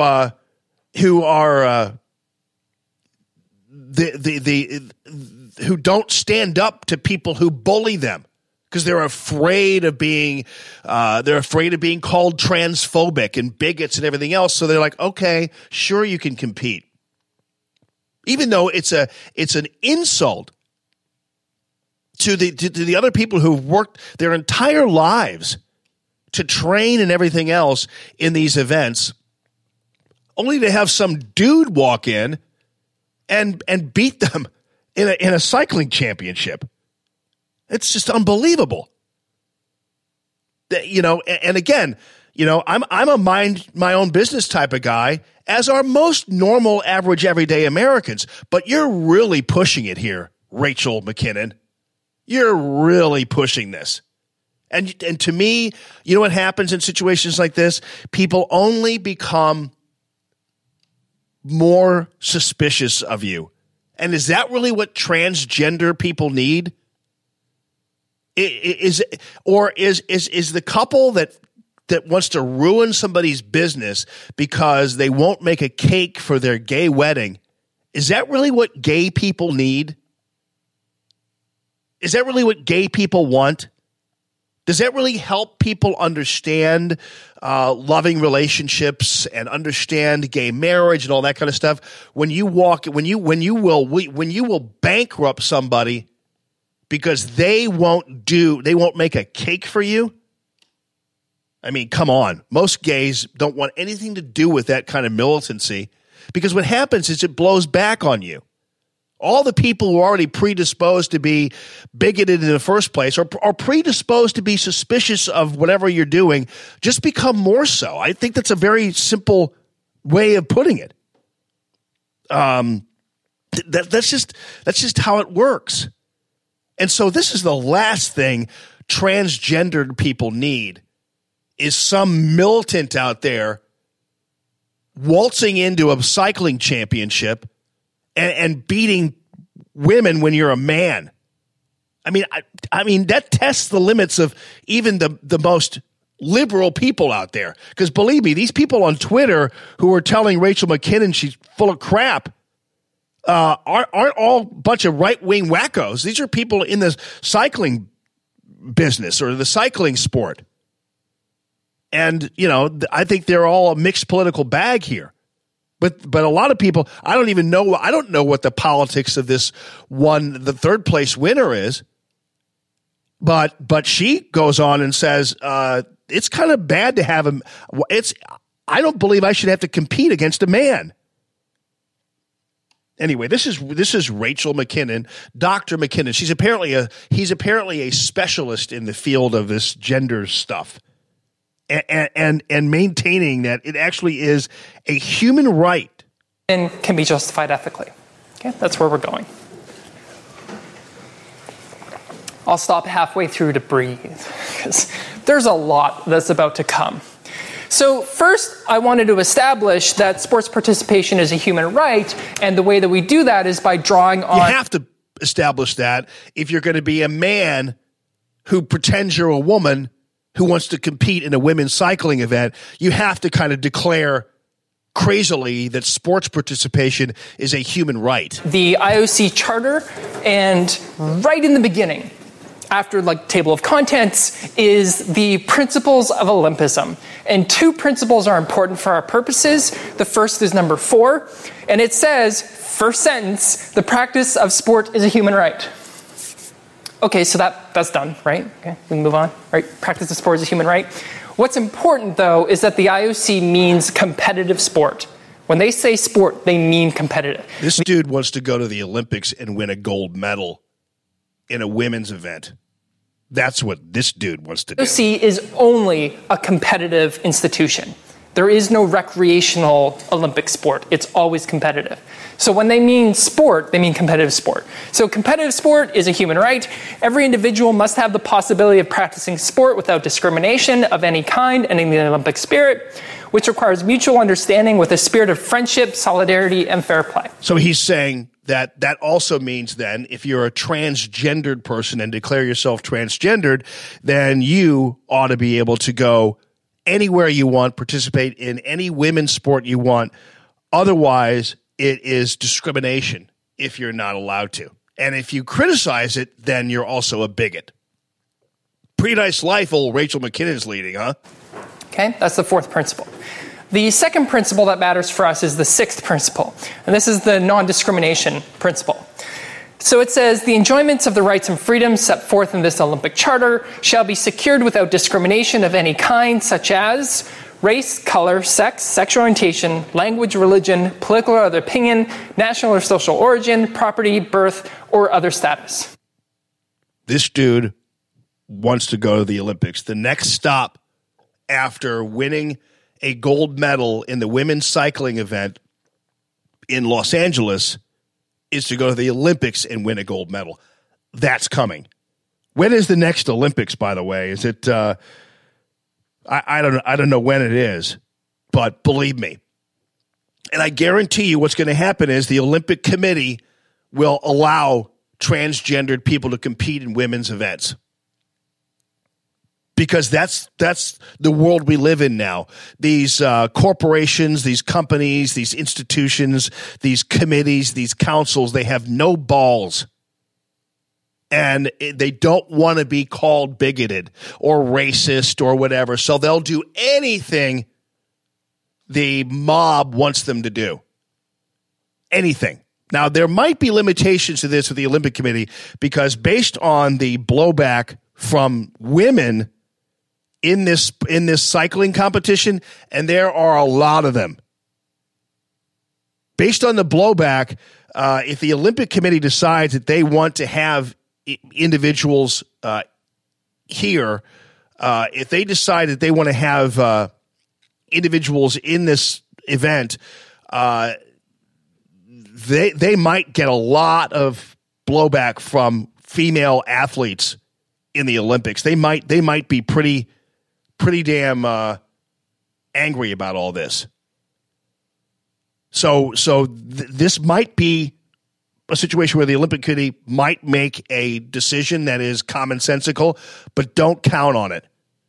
If this group in Los Angeles can allow a man to come in and beat every woman in the cycling competition to win a gold, the writing seems to be on the wall. So there are two things I want to point out here. The first is the inclusion of discrimination on the basis of sex.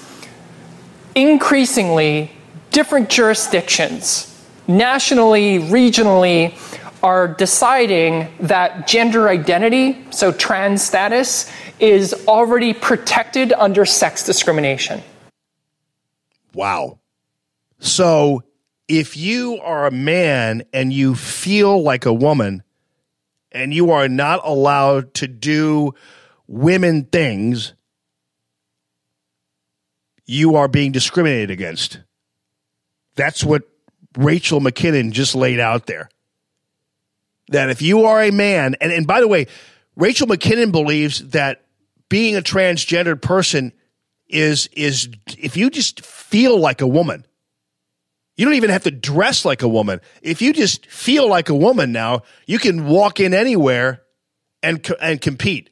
And in fact, Rachel McKinnon doesn't even bother looking like a woman. I don't know what a woman cyclist would look like necessarily, but you look at that picture where she's standing there, hulking over the two other women that she just decimated in the cycling competition. It looks like there's some dude just kind of dressed as a cycling chick standing there like it's Borat or something all of a sudden.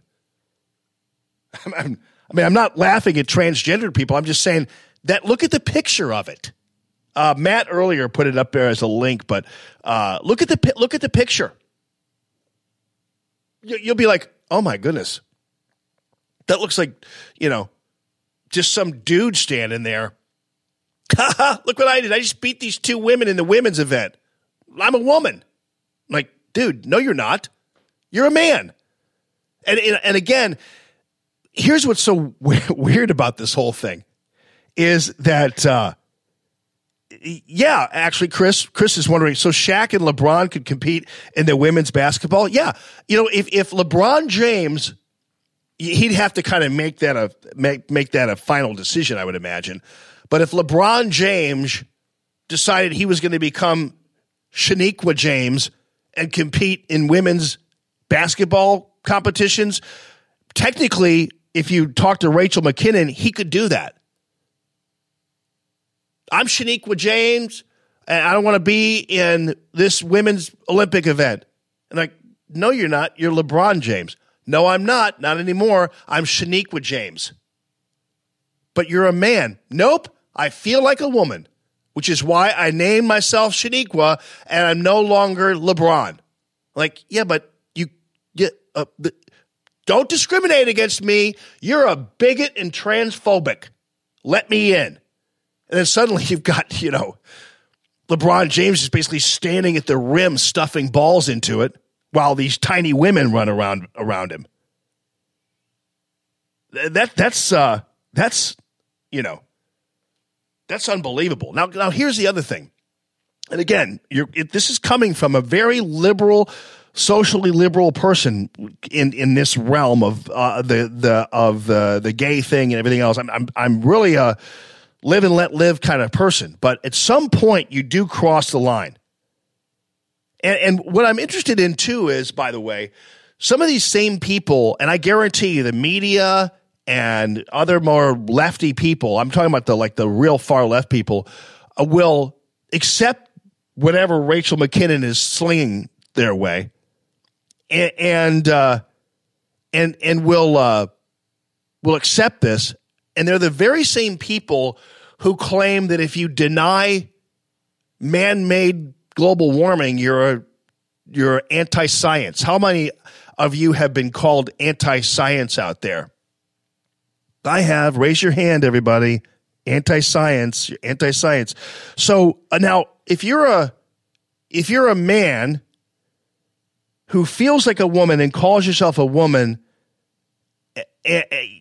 would you call that person anti-science? Because you're a man. You're not a woman. You can't really deny that.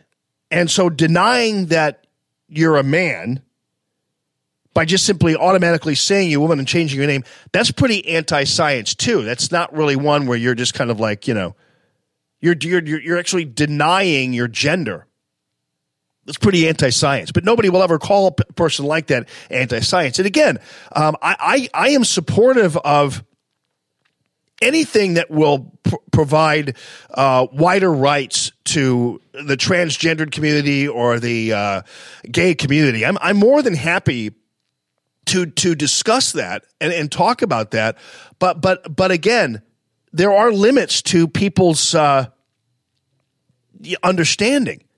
And I go back to this all the time. It's kind of like I say that, Maxine Waters, like I know a lot of Democrats and they're good people and they're liberals or whatever, but a lot of them are in my family. And so when I see a person like Maxine Waters ordering her flying monkeys to hurt people in restaurants and to cost them at gas stations, whatever, or when I see that guy tearing down signs and pulling up cruise signs in Texas and ripping them in half, I say that's bad for the people I know, the Democrats I know, because that's not representative of them. For most people, that doesn't represent them well. And so what happens is everybody decides that they're going to look at the situation regarding the Democratic Party and say, there's a Democratic Party right there, that guy tearing up signs. And you're like, well, no, it's not. There's a Democratic Party right there. Maxine Waters is ordering people to accost people at gas stations. And if you're a good Democrat, you're like, well, that's not the Democratic Party. That person doesn't represent me. Well, you know what? After a while, now it does. That's why yesterday one of President Trump's greatest lines politically was Democrats create mobs, Republicans create jobs. That's one of the best lines in a political campaign I've heard. But, the possibility is it's not even true. But Democrats haven't done anything to stop it. What Democrat has gone out there and said, please, this is ridiculous? Who's called out Maxine Waters? What Democrat has condemned the sign tear-upper or whatever? Or instead what they do is like, boy, we're a very divisive society. This is terrible. Donald Trump is dividing everybody. He's very polarizing. It's like, no. Take care of your own people. So what I'm getting at now is when people who are transgendered, like this Rachel McKinnon, decide to go and enter into a women's cycling competition and basically steal a gold medal from other women, that's not good for the transgendered community. Because now you're thinking, oh, wow, those transgendered people, they sure are militant. Now they want to take over the world and they're all going to be in women's sports and they're going to do this and that. Like, no, that's not true. Most transgendered people, like a lot of people, just want to be left alone and do their thing and be who they feel that they are. And that's perfectly okay. But the problem is you have militants like Rachel McKinnon who then ruins it for everybody else, because now suddenly people will look at other transgendered people and be like, are you want to get involved? That's the problem. The people who try to force a baker to make a cake for them, the gay couple there. Now suddenly there might be people out there who believe all gays want that. All gays want to force people to make a cake for them. And you know what? That's not true. Most gay people I know don't want to bother other people. They just don't want to be bothered themselves. But they don't want to bother other people. And what happens when that happens is then suddenly you're like thinking that's what gays do. They go around and make people make cakes for them. No, that's not true.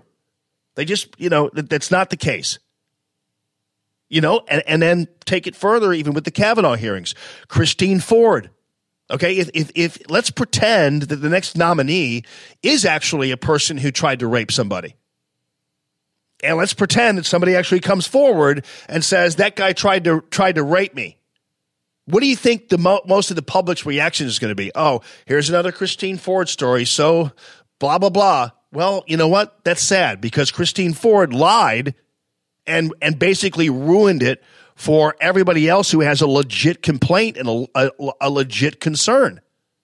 Suddenly just kind of now has casted suspicion on everybody who might have had a real problem. So again, we're looking out for I could continue to go on and on. An illegal immigrant is bad for legal immigrants, because an illegal immigrant, suddenly people think that's what all immigrants are, or some people think that anybody running around who's speaking a foreign language is illegal all of a sudden because we have so many of them here. That's just not right.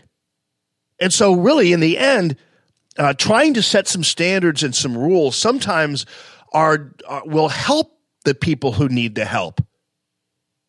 Like sometimes preventing transgendered individuals, like guys, from competing in women's sports, sometimes that's good for transgendered people to keep that from happening, because it keeps things keeps people from getting the stink eye from everybody else. And again, this rate, once you've established that participating in sports is a human right, and that that is, as long as you feel like you're a woman and you're a man, you fall under sexual discrimination laws. You've taken it that far, and you're off to the races there. But I'm telling you, this is a crazy story. And the people who are griping about it aren't all a bunch of right-wing religious people. These are people who participated in this sport, like the third place winner, who should be the second place winner, who are like, I've trained my whole life to be in women's competition. I shouldn't have to suddenly find out that the person competing against me is a dude, a 6'1" dude. I'm competing against suddenly in a women's cycling competition. Crazy. Crazy.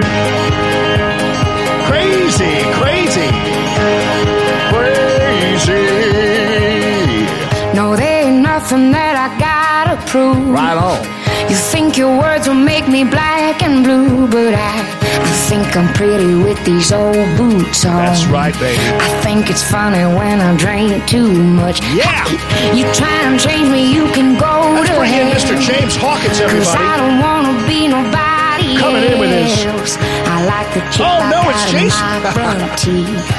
Hey, buddy. I got How bad you tattoos doing? you won't believe. So, got the jams, kick up Come on, brother. Sorry to, No, you didn't disappoint me. I just... Find the hole, gonna lose control tonight. What Hello? do you want What do you want from me? I'm not America's sweetheart. So beat the drum with me. Beat the drum with me, Jason. Come on, buddy. America's sweetheart. You wouldn't want to hear my hearing voice, I can tell you. It will scare you.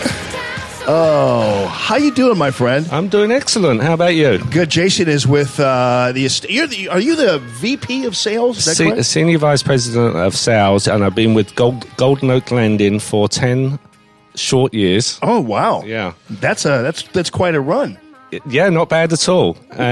Well, part of the reason why I thought you were James Hawkins is because I was texting with him about this, and so I thought that was him coming in. So that's Gotcha. why I wasn't disappointed it was you. I just was like, I thought James was coming in. So Well, you have to lower the mic when I come in, because I'm only 5'10", he's 6-something. I know. And I'm actually tall for an Englishman, just so you know. I'll throw that out there right Are now. you?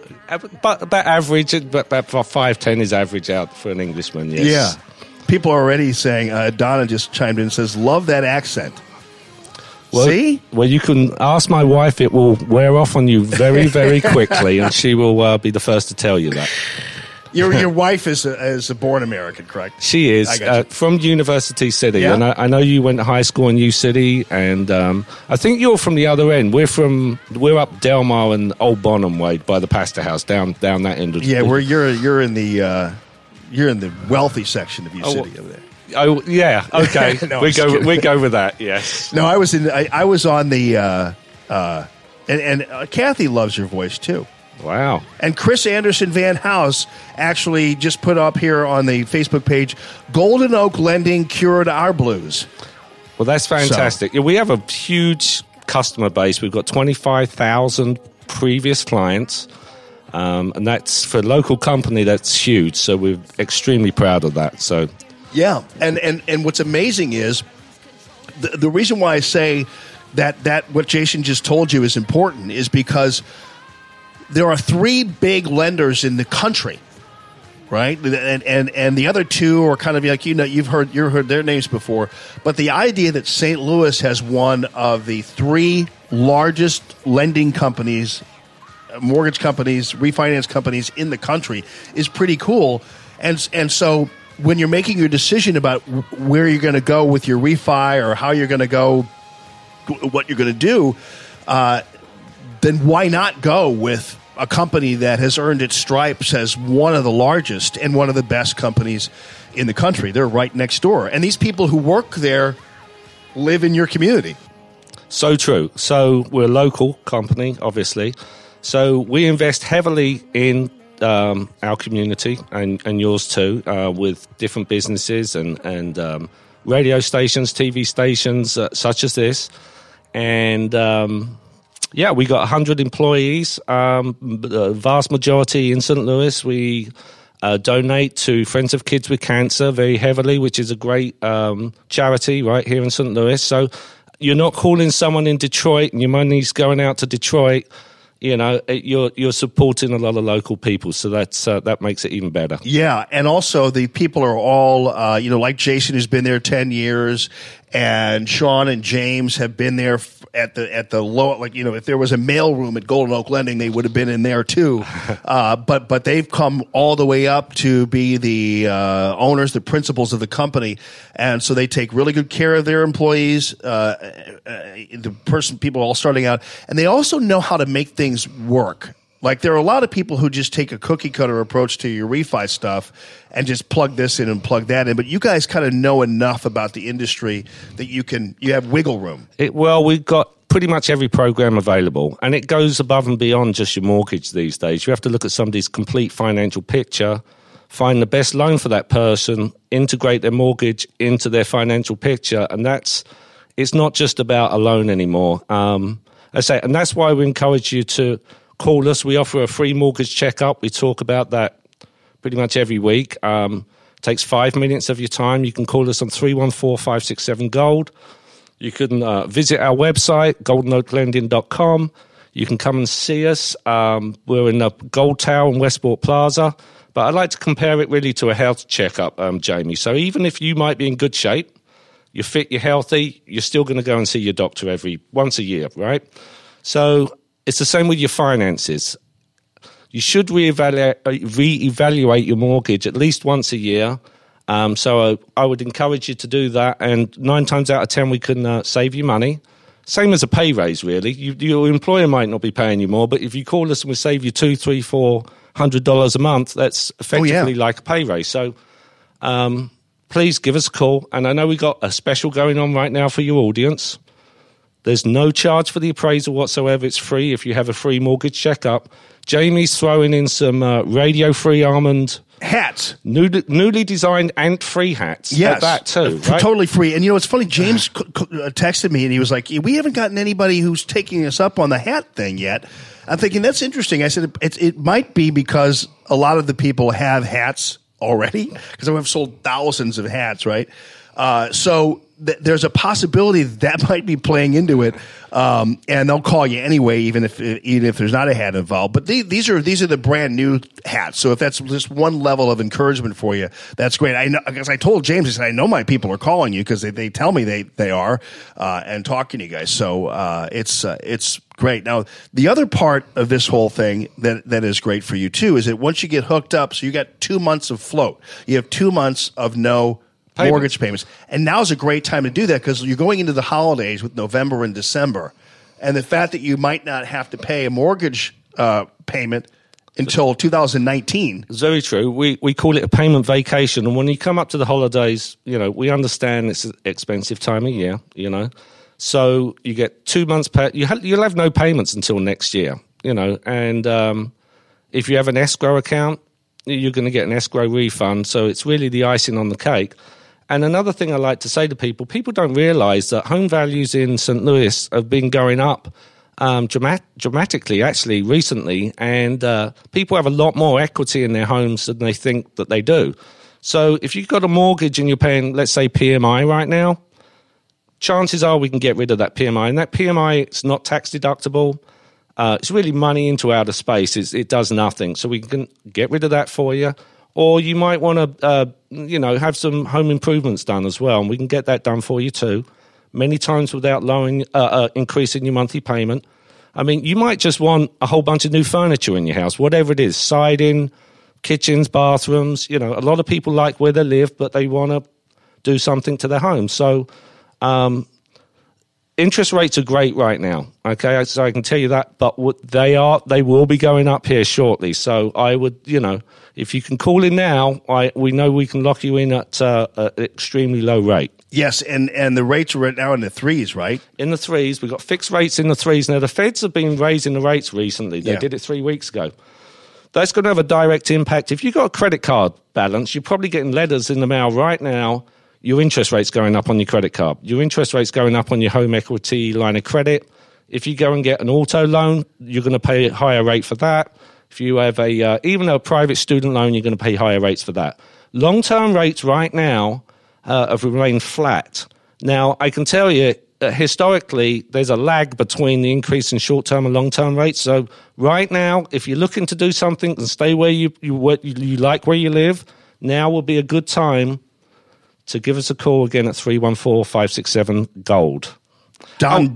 Don Bray just signed on to the Facebook page and said, that's our fearless leader. Way to go, mate. He wants a hat badly, that guy, as well.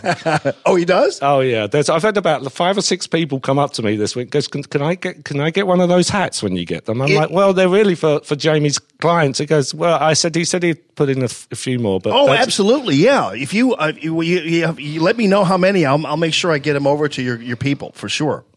But yes, so all is good. And another thing I know everybody's busy. It's a Friday, thankfully, right? Yes, exactly. It's a Friday, but we're actually open on Saturdays as well. Oh, so if you're busy, you can call us on Saturday. You can log into our website. You can actually come in and see us. Someone's going to be there to help you. And again, we're not trying to sell you something you don't want. We're just going to be here to giving you advice, a bunch of options. That's it. It's not going to cost you anything. It's a free mortgage checkup. Somebody just asked, Janet did. So when you go home to Britain, do people comment on your American accent? They do. Do they really? Oh yeah. So it wouldn't be for you, but I'm actually from the south of London, which has got a very strong English accent. Is it Cockney or not? Cockney. My dad was a Cockney. You have to be born within the sound of a church called the Bow Bells in East London to be considered a Cockney. Oh, okay. So, but yes, when I go back, they're like, "Well, you sound American now, Jason." So that's funny. So 20 years living in New City will do. That is a great question, Janet. Yeah, it's interesting. I was I did here, it's kind of a long story, long way to get there. But anyway, when I was in high school at U City, my girlfriend and I, Margaret, we started the drama club over there that still exists today. So when we got there only a spring senior play or something, like the high school play. And that would be the high school musical, right? Right. But we decided we wanted to start a drama club. So Bob McCabe and Dolores Kane, who were both teachers there. Bob McCabe was one of the greatest guys and greatest teacher and helped me through a lot when I was in high school. We started the drama club over there. And so we said, well, we did 2 plays a year. And the drama club still exists to this day, I'm proud to say. But we started the drama club and so we did plays. And one of the plays that we did was called Pygmalion, which is the stage version of My Fair Lady. Okay. Which was it's actually the playbook version of My Fair Lady, which became actually a musical, My Fair Lady. But before that, it was based on a play called Pygmalion, and so we pulled off Pygmalion, and Eliza Doolittle was in the play, and I played her father. Okay. Who had to, I had to have a Cockney accent the entire time through this play. It's not hard. It's not easy to pull off, is it? No, it's not. It's not easy. It's not easy. I didn't. I did a pretty good job with it, but I was still in high school, and so it didn't probably sound that great. But yeah, right. But who knows? You could have fooled everybody out there. I was like, who's that? Who's that Cockney guy over there? Exactly. Yeah. And actually, your accent does sound a little Cockney. It does sound well. I said my dad was a Cockney, so I'm sure that wore off somewhat. Yeah. Now, did the Cockneys have an issue with the other people who were like here in this country? They were a rough and tough bunch because they were from East London, and it was a little bit rougher over there. I don't know what you would call it over here, really. I know back in the day. I mean, where was your rough part of town? Was it South St. Louis? In St. Louis? What was it back in? Normally, 20, it would 30 be, it would years be ago. like 20, 30 years ago, it'd be like probably still North St. North Louis St. or Louis. the East Side, whatever, you know. Yeah. Well, it wasn't quite like, but yeah, it was a little bit rough and tougher. Well, like for instance, because in the United States, there are a few people who might make fun of other accents, but in the United States, we generally don't like make fun of Southern accents or something like that. Right. You know, but unless you want to kind of, you know, just mock somebody or do whatever. But I just didn't know whether that was happening in England or not. Because of the yes, you know, because when you go up to the north of London, you've got a bunch of different accents. You could be living in Birmingham, Manchester, Liverpool, 100 miles away from each other, completely different accents. You know, so I'm always fascinated by all that. I love that. But yeah, well, no, people are all here. They love the voice. Yeah, Get Me to the Church on Time. Yeah, and Pygmalion didn't have any music in it, so it was just kind of like it was the play version of My Fair Lady, it was fun. So it was quite an honor to try to pull off the Cockney accent. You know, when you go north and you get up into Scotland, it gets really thick. And even myself, I'm like, can you say that again? No, you're going to have to write that one down for me because I don't know what you're talking about. It is all Scottish. It's crap. Exactly. Yeah, people still think, and that's what I thought at first, that you were Australian. Everybody does. I don't know why that is. They're like, are you Australian? That's the first thing. No, but sometimes I just say yes now. Yeah. And I move on, you know? That's funny. All right, so 314-567-GOLD is where you can get a hold of the folks over at Golden Oak Lending. And you guys are just, the place is full of personality. Love the people over there. And Jason is no exception. And you guys do great work. Appreciate you taking care of my people.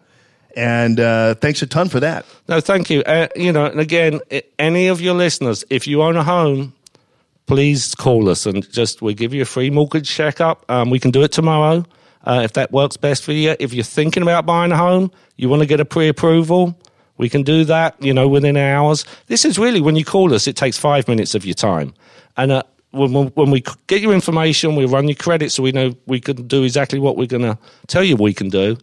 And you're going to have a bunch of options here that's going to be, you're going to be thinking over the weekend and I say 9 times out of 10, something's going to be better than what you're currently doing. So you've got nothing to lose. Please pick up the phone and call us at 314-567-GOLD. 314-567-GOLD. And again, Jason, thanks a ton for coming down. And thanks for all you guys do. And then I will get a hold of James or text him, or you can get my number from him, text me, and I'll make sure I get those hats. And to the Golden Oak people, I want them wearing those Radio Free Allman hats. So these kinds. So exactly. You know, if they want the camo one, whatever, I'll get it to them. So sounds like that's how we work. And because I so appreciate you guys coming forward and sponsoring the show, because I'm really proud to have the Golden Oak Lending heritage and the name associated with the Radio Free Allman brand. So thanks, buddy. Yeah, it's an honor. Thank you very much. All right, my friend. That is Jason. Thanks, buddy. Talk to you soon. Go.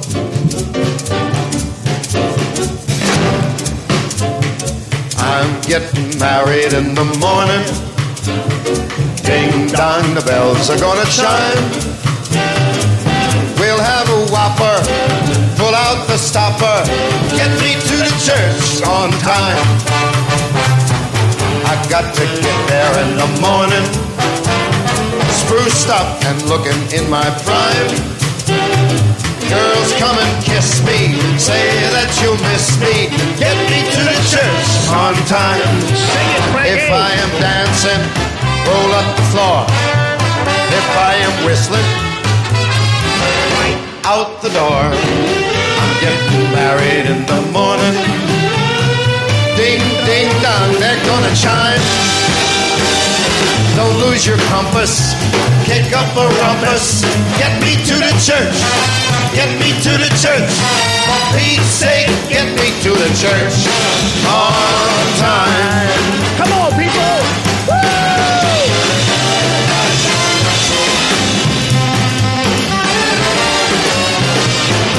Basic, baby.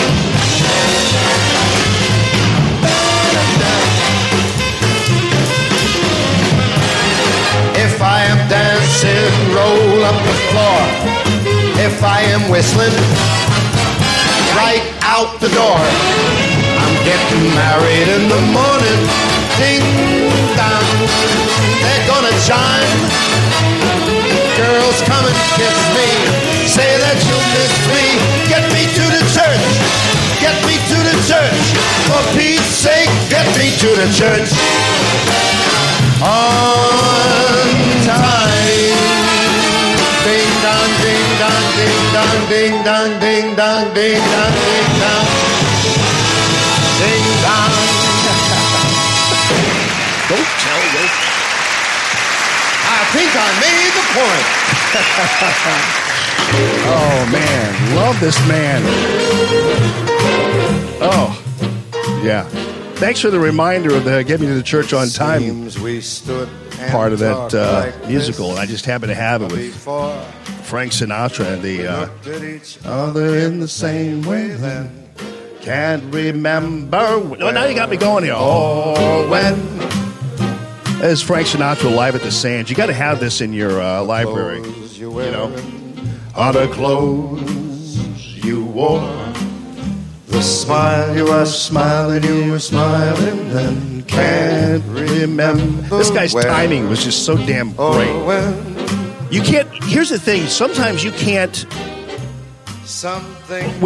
On Frank Sinatra songs, sometimes you can't unless you've listened to it a million times like I have, and you're still going to miss it. The way he pounces on some of these notes like a panther is just so impressive. But oftentimes when you try to sing along with a song like this when he's doing some live stuff, you can't really do it unless you know it a lot. And I know it a lot, and I still do it. You know, because he's very cagey and performing with Count Basie. He knows every little note, and Sinatra was so good at that, just nailing every little thing. And sometimes, that I don't know enough about music to know what it's called, but not always pretty. Some things that happen for the first time. See, I missed it there. See, because he'd said it like that before. To be happening again. My dad always used to say, Sinatra used to would enunciate. Yeah, you never have. If the word ended with a T, the word ended with a T. If the word ended with an S, the word ended with an S. If the word ended with an ING, it ended with an ING. That was the Frank Sinatra way. That's how it all worked out. So, anyway. It's Friday. Got me in a mood. I mean, listen, we covered it all, haven't we? We covered the speech there in Montana. And, and Todd points out, too, Quincy Jones was the arranger. Quincy Jones had to be all of it, 20-something years old, you know. Did you know what Frank Sinatra's least favorite song was? It was My Way. He actually didn't really like that song very much. I don't really know why, but I think it was probably his least favorite song. And actually, it actually is I have heard of Jamie Cullum, actually, Matt, and Cullum's good. He doesn't do the whole fly me to the moon thing. He's just fly me to the moon. I've heard that speech before, but I get it.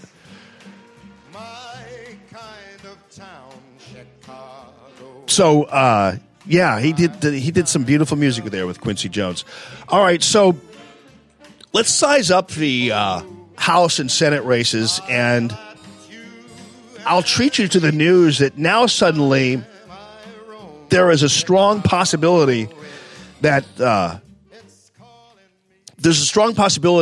the Republicans will hang on to the House. Now, I've been saying this all along. All this news is just kind of trickling in, but I told you all early on, going back a few weeks here, that there's no way, and you just have to look at it from a common sense point of view. There's no way that people are going to go to the polls 2 years after electing this dramatic president, 2 years into seeing dramatic results of this dramatic president, 2 years into seeing dramatic increases in wages, dramatic increases in jobs, to the point where we're actually almost darn near full employment in this country. Dramatic increases in unemployment levels for Black Americans. Dramatic increase in unemployment levels for Hispanic Americans. Dramatic increases in wages in the steel industry. A dramatic increase in wages in the trucking industry now. And the trucking industry is always a great reflection of a strong manufacturing base and a strong economy, because trucks are the ones that move the goods. I mean, you know, the Amazon trucks are going crazy right now. You know, as are the haulers who are hauling building products and those kinds of things. And hopefully, when it comes time to have their trucks cared for or even manufactured, they're going to Discovery Design Truck Care and Manufacturing, ddtruckusa.com, because hopefully they're utilizing those people.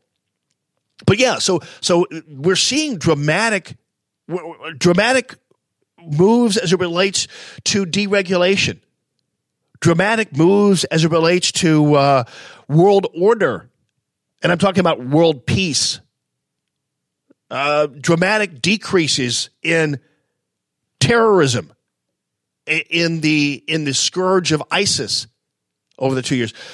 So what I'm saying is, it really does not stand to reason that individuals are going to go to the polls and vote for people who are promising to unravel all of that. It just doesn't. It doesn't make any sense. It doesn't make any logical sense that somebody's going to go to the polls. Like, for instance, take the Illinois 12 district, the congressional district there. It doesn't make any sense that somebody in that southern Illinois district, where Republican Mike Bost is the incumbent, and where you have refineries and steel plants and blue-collar workers everywhere, it doesn't stand to reason that they're going to march to the polls and vote for a Democrat who has, by the way, promised to unravel, impeach, do whatever. I mean, come on. The Democratic Party really thinks it's a good move to boast about impeaching the president? Taking up once we control the House, we're going to start impeachment proceedings. It's like, thanks for warning us, because we're going to send you to hell. Yeah, once we do that, we're gonna roll back. You know, this is horrible. This economy, the taxing, it's ballooning the deficit. It's like baloney. We just had a story the other day and told you that receipts are flying into the government's coffers right now because so many more people are making so much more money, that the government's actually making more money. The tax receipts are going crazy. The GDP upwards of 4. I mean, what are these people talking about? So yeah. Once you elect us, and we'll impeach the president, and we will put Kavanaugh on trial again. Great. That's something we all look forward to. And by the way, that's all we need in this country right now with our economy and beyond. That's all we need is for our president to be now through impeachment proceedings. What do you think that does to the stock market? What do you think that does to the economy? What do you think that does to world order? What do you think that does to the position of the U.S. in this country? It'll hurt us. So no one's going to go and suddenly just offhandedly go to the polls and decide that they're going to unravel everything that has been created thanks to this president and thanks to the Republican-controlled Congress. Thanks to all those individuals, it doesn't stand to reason that people would purposely go there and make America take a poop like that. No way. And then there's this idea somehow that Republicans aren't going to show up. That Republicans aren't going to show up at the polls. It's like, are you crazy?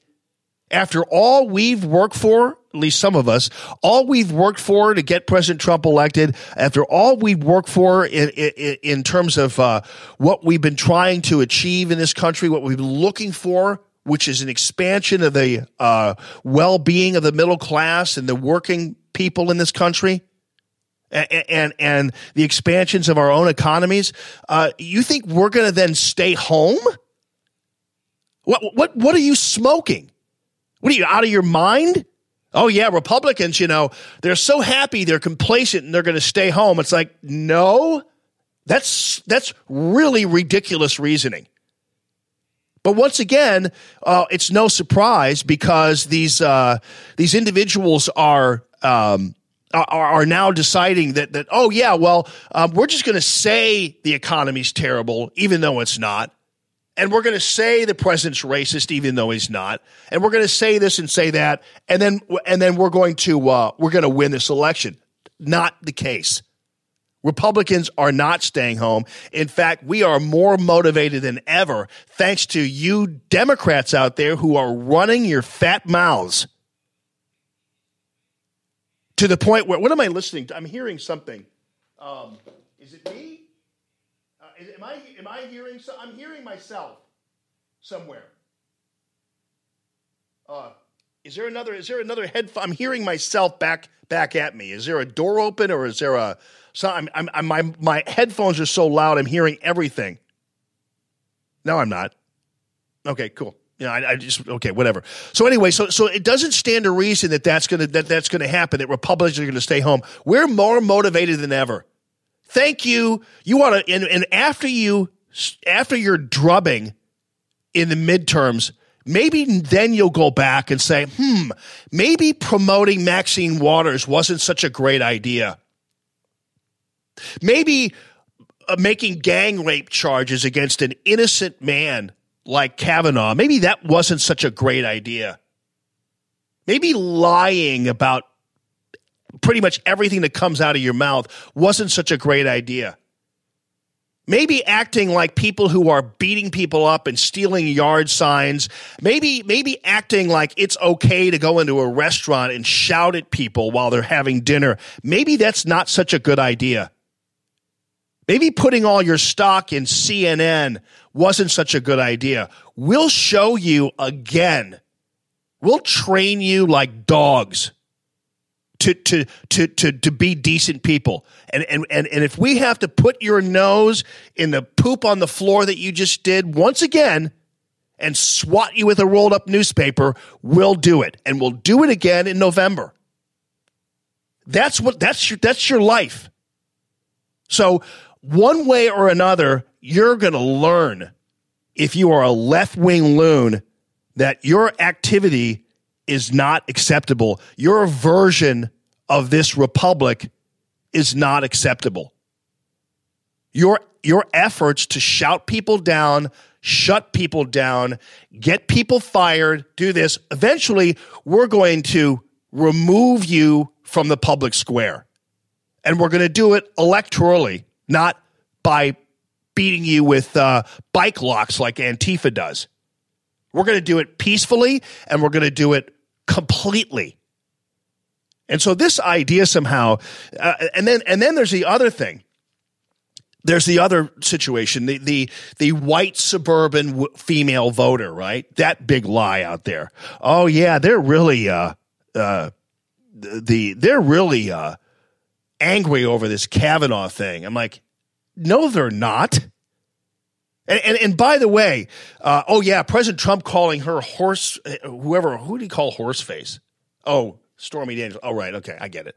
Oh, they can't tell. They don't like that horseface thing. Well, I don't know. Do they like men being accused of gang rape when they haven't been, when they haven't done that? I mean, come on. And by the way, white suburban women voters, I still don't understand why that's a thing, but white suburban women voters are also very happy that their husbands and their wives or themselves and their kids are earning a living. are prospering. They like the fact that they and their husbands both have job stability. They like the fact that their kids seemingly have a future now. After going to Rolla and getting a engineering degree, they like the fact that that their kids actually might have a chance to get a job instead of the Pakistani who's imported here by our over the top crazy. Let's see. Okay, Ola is here. Get there 8:30. Then okay. Yes. Okay. Ola Hawatma is going to be in just a second. My friend who's doing a fashion show for breast cancer survivors, which is awesome.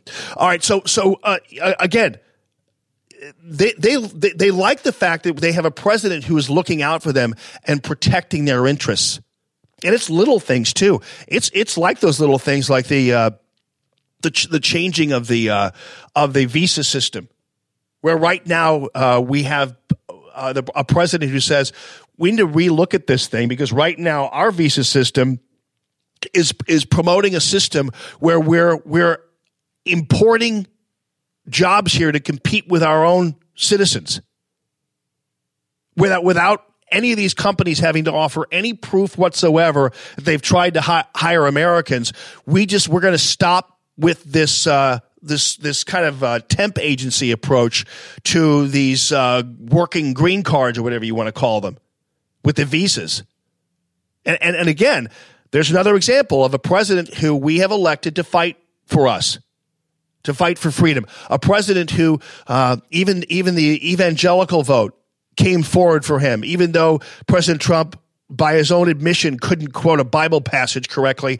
The religious people still supported him. You know why? Because they knew that he would put forth Supreme Court justices who would who would be constitutionalists, who would provide for them religious freedom and protect their religious freedoms.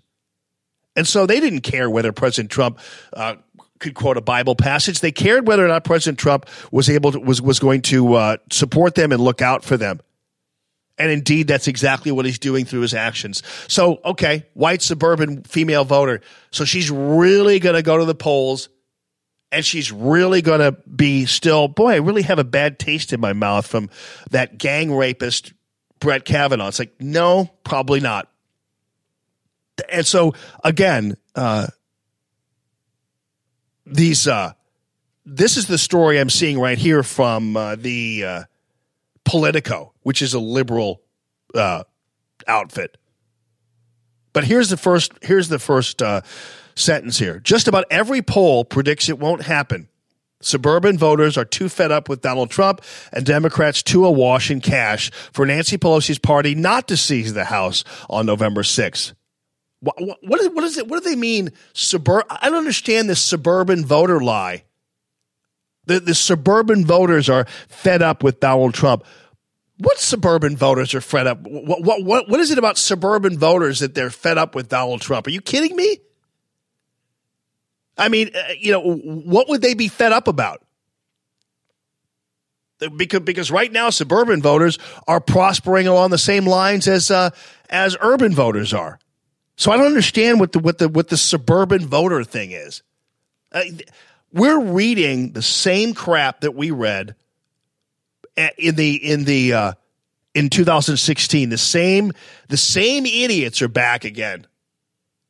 You know, the Chris Stirewalts and the Karl Roves and the Politicos and the other people who are sizing elections up, they don't know squat. They're stuck there in Washington D.C.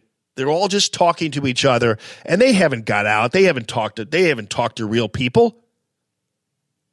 Now, lots of Democrats are out there, but they're not standing up for economic ideas. You have this Beto O'Rourke. This idea that Beto O'Rourke could possibly be elected to the U.S. Senate over Ted Cruz in Texas is almost an impossibility. Now, I stand to be corrected if that does happen, but look at what's happening in this country, people. They're not going to elect a guy who wants to go in there and unravel everything the president's doing. It's just not going to happen. Beto O'Rourke actually has been pretty ill-served by the news media, because they've made it's kind of the way Ocasio-Cortez has been ill-served, because the media, once they start to love you and prop you up, you start to believe what you're reading all the time. So Beto O'Rourke thinks it's almost a surety he's going to be the next U.S. senator, even though clearly the numbers aren't there. So that's where we're sitting right now with this situation where we have this fake idea that somehow Democrats are going to take control, and now suddenly you're seeing stories. Well, maybe not. Republicans might just barely hang on to the House. Yeah, you think? Because I don't understand what anybody else is thinking when they're looking at what's happening in the world. Now we've got this whole caravan story going on. This is now that all the activists out there are running around and going crazy. There's a 4,000 strong migrant caravan made it to the Guatemalan border town across from Mexico. And the person who was the original ringleader, Ireneo Mujica, was the director of the Pueblos Sin Fronteras, who was detained at a march last spring, was arrested again this time. What's going to happen here is that the president ultimately, in my opinion, is going to have to demand that Mexico or somebody in this situation takes care of business here and keeps these people from coming here. These are Honduran migrants, and they're taking all these boats and things and ready to come over here. And some of them might have the American dream or whatever, but the bottom line is we have a process through which you can achieve the American dream, and it's not by floating over on a boat, and it's not by swimming through the Rio Grande. And so at this point right now, the president has left open the possibility of reopening these detainment centers. And again, Trump has made it clear to Mexico that he will close the U.S. border if Mexico lets the migrants advance. And then he retweeted this video of Mexican federal police arriving at the border and is actually thanking Mexico for their help. So Mexico right now is helping us out. Yeah. Oh, yeah. They're helping us out. Yeah. You mean the president that wants to build the wall and is pissed off all the Mexicans? Now they're helping us. Yeah. These are the same Mexicans who went along with Canada and helped rewrite NAFTA, which now has U.S. as its first two letters. So, again, 2 busloads of these federal police were visible on the Mexican side of the bridge that these people would get across. And now I hope none of them gets hurt. I don't want anything bad to happen to these people, but it's 4,000 strong, far larger than last spring's, and National Guard troops are already at the border. The last caravan was 1,200 people, and 300 of those crossed into the U.S. And so Jeff Sessions is looking at this whole asylum law, and there is now a zero tolerance policy for border crossers that led to family separation. So we have people who are taking action. I wanted to just follow up on them. Because I haven't really talked about that, and it's a pretty big deal, and I just hope it doesn't wind up being a situation where somebody, will trick the U.S. into doing something stupid, which would be like beating somebody up or shooting somebody or whatever. But I don't think that's going to happen. But I'm just giving you an update on that. This weekend ought to be very telling. Very telling, people. Well, my friend Ola Hawatma is here from Ola's Style. And it'd be great to see her again. I haven't seen her in a long time. Hey!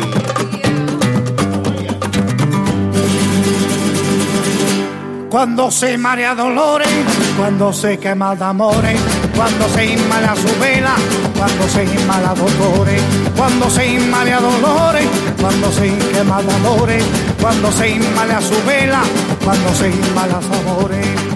Ola Hawatma, how are you, dear? I'm doing well. How are you? I'm doing great. It's so good to see you again. It's great to see you. It's been a while. It has been a while. Look at you. How you doing? I'm doing great. I feel great. I was thinking about you because I know you're in New York a lot. And I was in New York City to see Katie and to visit Fox News and to do some work on another project I'm working on. And so I know that you, as much as you're in New York City, you weren't there when I was up there. So. I know. We did not cross paths, which is odd and crazy because I'm always there. I know. And you're an amazing person. You've done so much. You've been through a breast cancer bout yourself. How you doing, by the way? You're so sweet. I'm cancer-free. Oh, you are? My strength Good. is back. I feel like I'm in the best shape of my life. I am, trying to be healthy. And what motivates me and gives me that drive are things like the show that I'm doing October 26th for breast cancer survivors.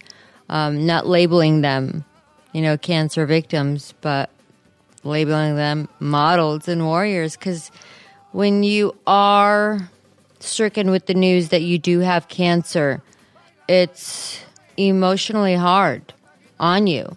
And so, it's two things you could do. You could sit there and let your health go down by feeling pity for yourself, or take the platform that God has blessed you with and make a difference with others that are going through in your shoes, turning that around. So everyone else that's going through breast cancer or any kind of cancer, it's not the end of their life. Right. They have nothing to fear. Having faith, and with the technology that they have today with cancer, I reached out to Komen and put together Survivor Fashion Week, where I'm highlighting breast cancer survivors as models for several reasons. The reason I want to sponsor this show is to let these models know, and I call them models, that they are not cancer victims, A.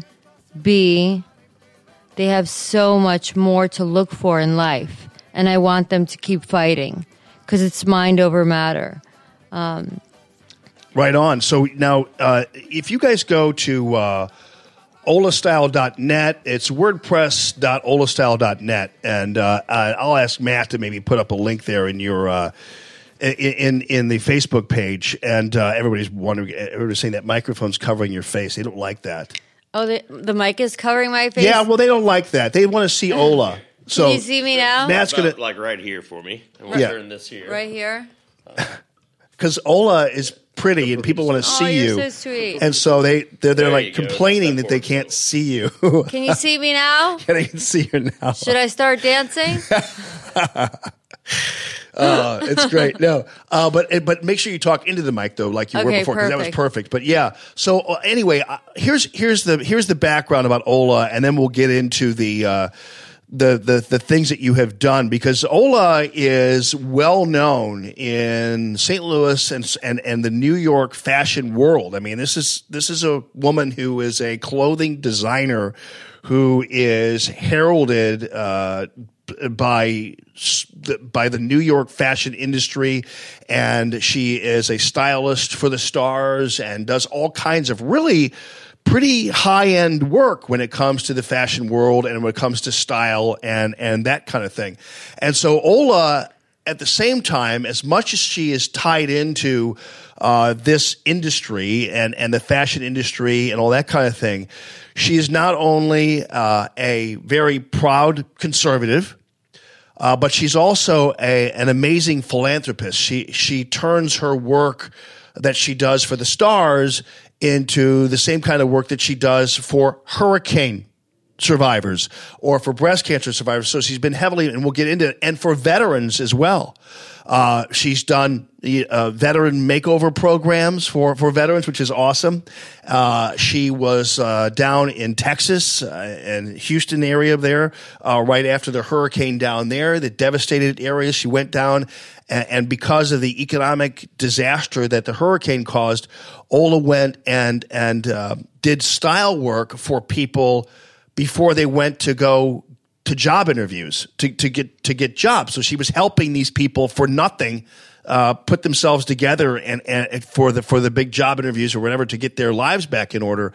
So this is the person you're looking at right now, a person who is as comfortable as can be in the glitz and glamour of New York, but is also as dedicated and comfortable as can be to helping people who are in all kinds of dire straits and offering her services for nothing to these individuals. And the breast cancer survivor fashion show is another example of that we'll get into. I first met Ola. Actually, she was very sweet. We were at it was Eric Greitens, and was it when Pence was in town? Pence, right. Yes. And this was before the election.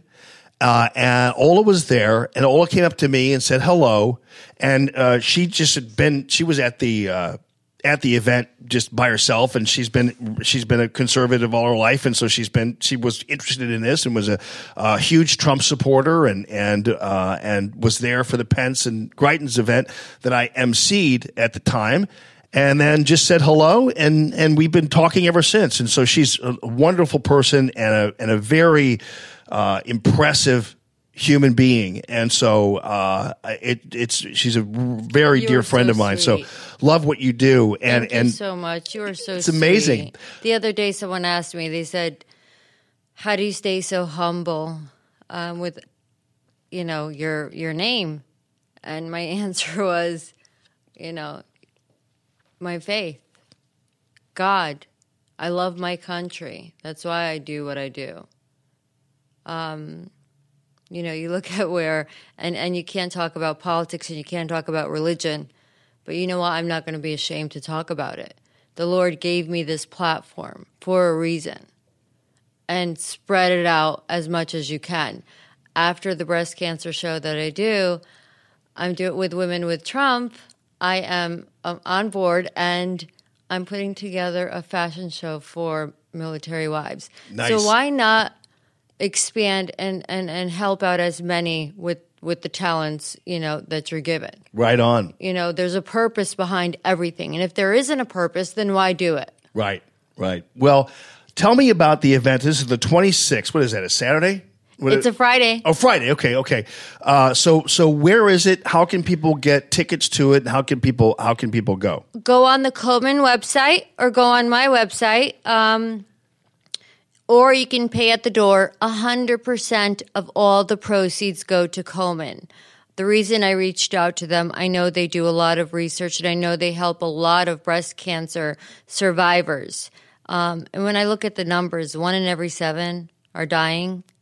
Over 40,000 women and men are dying every year of breast cancer. So something that I went through, I want to impact others. October 26th from 7 to 9 at the Hilton in Frontenac.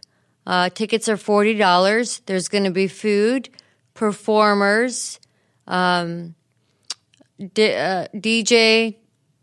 Dale Holler's going to DJ. We're going to have 22 breast cancer survivors, dessert, and, of course, our favorite, a coffee bar. I highlight my coffee bar. And there's going to be a silent auction. If you have any silent auction items that you'd like to contribute, my goal is I have two goals in doing this. One is to make a difference in these women's lives and to help them feel more confident. 2 is to raise money for Komen so that they can do the same. Now, this is really a great event. I'll be there, and it sounds so much fun, and I love to see when you do these kinds of events. It's so great and so entertaining, and you have a lot of people who you have met through this process of your own situation, your own breast cancer bout, and so when you got hooked up with this, how do you find the women? How do you get the models? And I mean, do you individually kind of take each survivor and well, the funny thing is I don't say no to anyone, and it seems like this week has been crazy because every day I feel like I'm getting more emails and emails of people saying, well, my mother went through it, can she be in the show? Absolutely. You know, when I first found out my diagnosis, I reached out and I said to Komen, you know, I want to help you. And, you know, on the phone, they're like, well, we're an organization to help you. I'm like, well, you don't understand.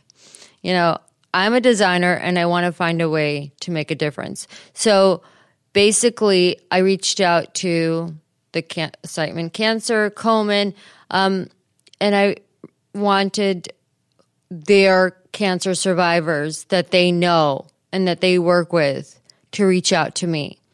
So they reached out to me. We did dress fitting. I met each and every one of them.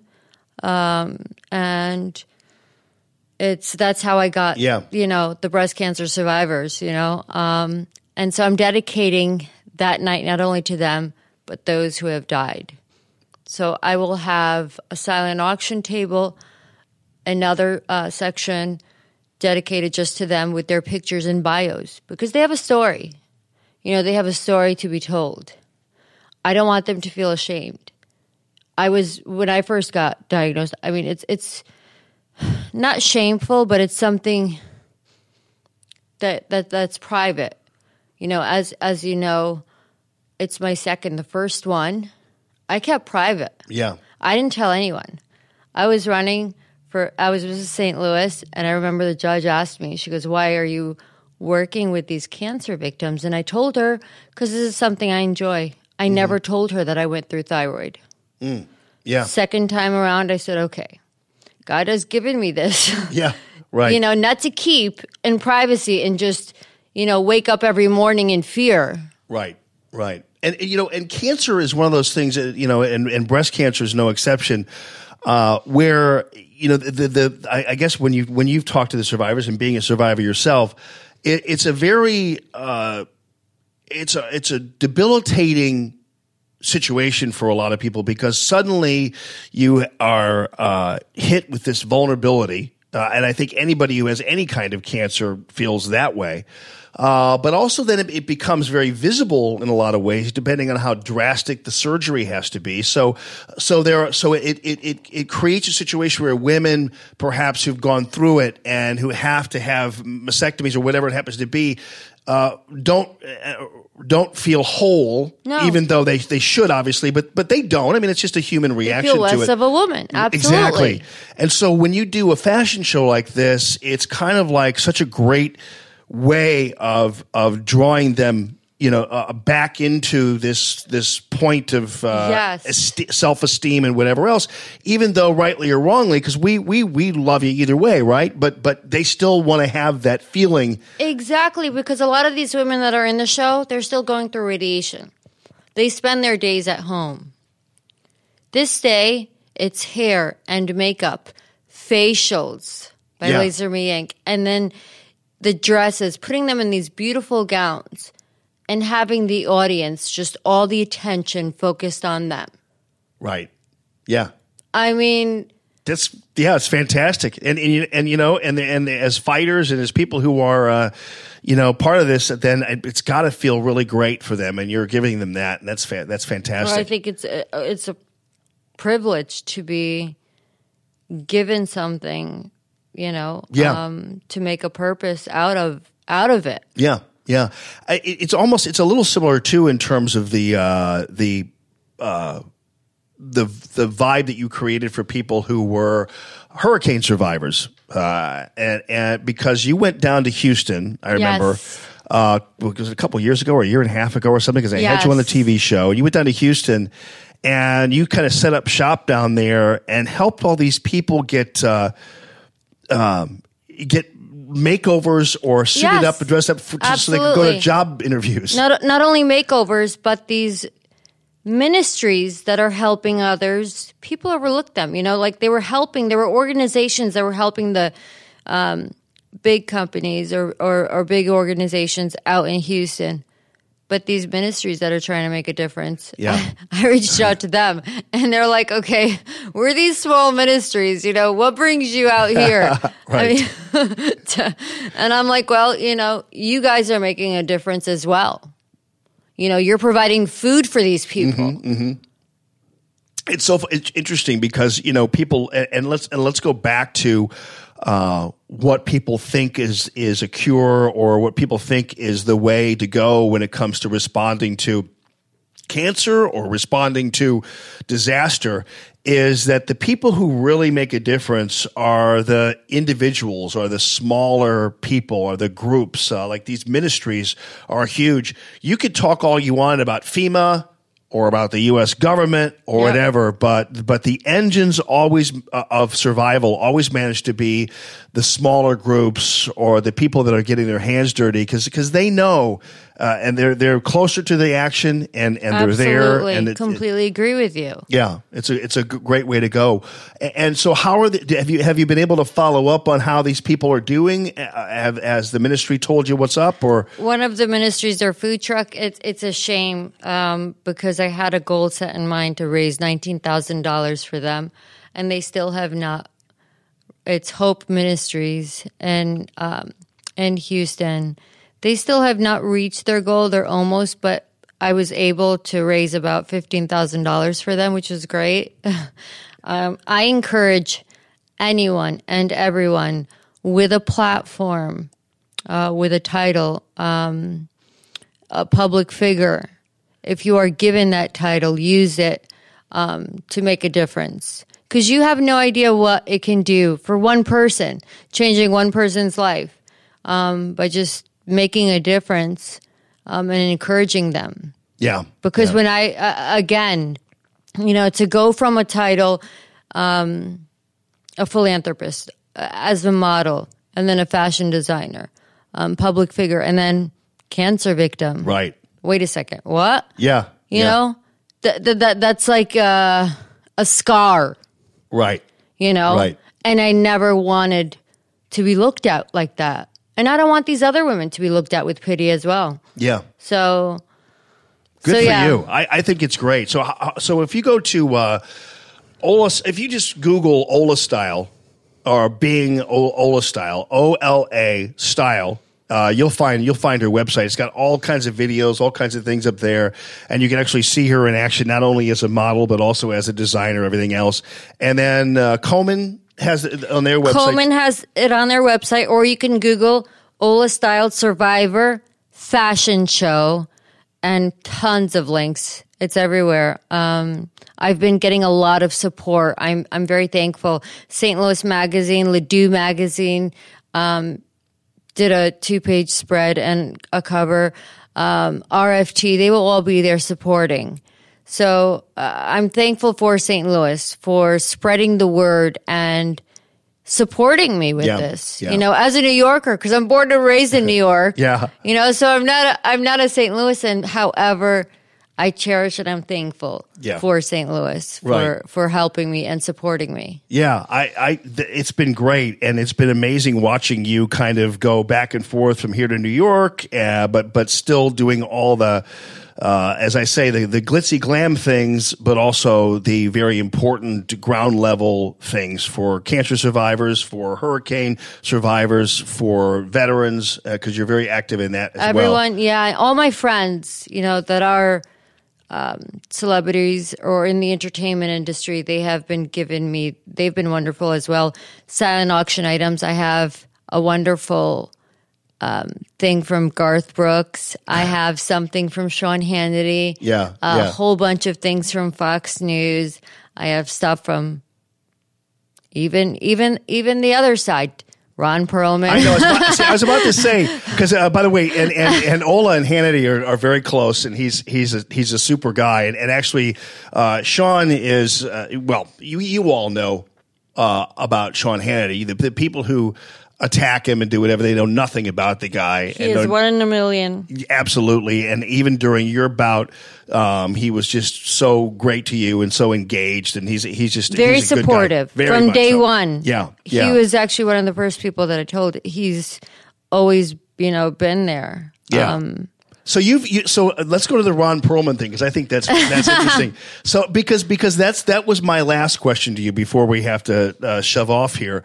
Ron Perlman, and you've shown me pictures of you and him. You texted me pictures, whatever, of him. When you guys see each other in New York, and Ron Perlman has been pretty vocal about his disdain for Trump and everything else. Oh my gosh, but he dislikes Trump with a passion. Right. So working on this show and working with him, writing editorials on him, and being friends. One day, he was supposed to pick me up, and we were going to go out and have some sushi. He's like, okay, what's the address? I never gave him where the location was. It was at the Trump. So you just gave him the address. I just gave him the address. So the car service is outside and he's waiting. And then he walks in and he looks at me and he's like, what the F am I being set up? And I'm like, can I just take a picture, please? Does it, Yeah. I mean, if I can influence you to change a little, at least you're walking into, Trump, Trump property. He dislikes,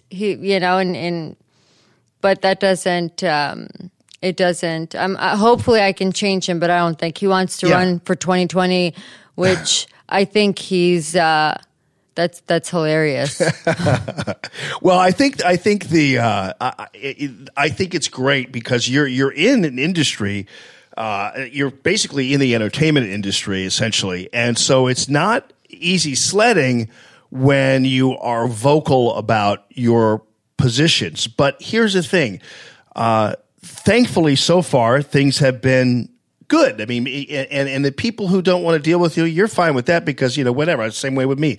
But still at the same time, you're finding that when it comes to good work, and as long as you do good work and you're a good person, ultimately somebody's political bent really shouldn't necessarily matter. Yeah, you're going to have arguments, discussions, whatever. But this has been the worst it's ever been. Yeah, I know. Ever since Trump has become president, it's the worst it's ever been. And I look at them and I ask them the question: how has he changed your life in the negative? When he came in office, at one point, I was joking with my celebrity friends and said, I want to be a sponsor and rent you guys a bus to go to Canada. Right. And now when I see, when numbers are high and the negative numbers are low, unemployment, okay, how has your life changed in the negative since Trump has become president? Right. And if you can't answer me with a legit answer, right, everything in your life is still positive and moving up. Right. So why all the hate? So vicious and it's just, it's amazing. Well, when wages go high, they go low. When employment goes high, they go low. When the GDP, gross domestic product goes high, they go low. Yep. That's just, when voter turnout is high among Republicans, they go low. So they're going to go low either way, but it's so great that you have been able to maintain still a position that is allowing you to help so many people, to put your money where your mouth is, and to just simply cut through all the political crap and just do good things for people. And so that's the Ola Hawatma style. And I appreciate you being with me. Thank it's great you to so see you much. again. I haven't seen you in a while. I know. And thank you for having me on and being the same way. You have such a great heart. Thank you, dear. I adore you. I adore you too, and I so appreciate our friendship and what you've done for me. And you and I actually were a while back, and we still might do this. I just haven't had time because what happened is right about the time I was going to do this, all hell broke loose in the job category. But we were going to do a project together Yes. that is a consulting project, but we might still do that. Absolutely, it makes sense. I formed the LLC. I formed the company. It And makes complete sense to move forward if you have an idea and a dream, and it makes sense. Yeah. And there's nothing like it. Why not? right on. It's after the midterms. I'll get right on it and start earnestly pursuing that. But it's great to see you, and I'll see you on Friday, the 26th. Yes. The Frontenac Hilton. Starts in the evening. Starts at 7 p.m. 7 p.m. And you can get tickets at the Komen site, or you can go to Ola Style. Just look up Ola Style Survivor Fashion show. On your internet, and you'll get the tickets. They're $40, right? $40, and 100% of all proceeds go to Komen. Thanks, boy. That's amazing. That's amazing. I know you were working hard on this, and I know you have also got a lot of good people behind you, but I really am proud to be your friend, Ola, and thanks so much. I appreciate you joining us. And it was so cool how it all started with just a little meeting at a Pence and Crichton's rally. Yeah. I know. It's amazing. And we've come a long way, baby. Let's put it that way. Absolutely. Right on. So thanks a lot for listening to the show, people. Have a great weekend. Thank you to Matthew Mitchell and the Matthew Mitchell Allstate Agency, 855-QUOTE-ME. Low premiums, low deductibles, all at the same time. Thank you, Naputi Wellness, NaputiWellness.com. Thank you to Santino Cigars and Cocktails. Check it out for date night this weekend. They've got your bottle, they've got your cigar. Great place right down there in beautiful Arnold. Thank you also to Golden Oak Lending, 314-567-GOLD. Thanks for all you guys. Jason, thanks for coming in, and make sure you call them for all your refi needs and a free mortgage checkup.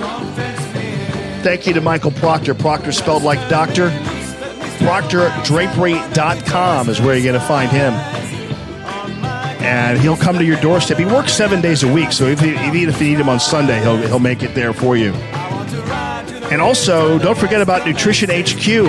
NHQ.rocks is the website. It's right there at Manchester and McKnight. That's where I go for all my supplements and all my things that make me happy. If you need to lose weight, they've got that for you. If you want to eat a variety of different kinds of cool, groovy ways of ingesting proteins, they've got the protein pizzas, the protein burritos. I've got pre-workouts, veteran-owned by my friend Ricky Hall.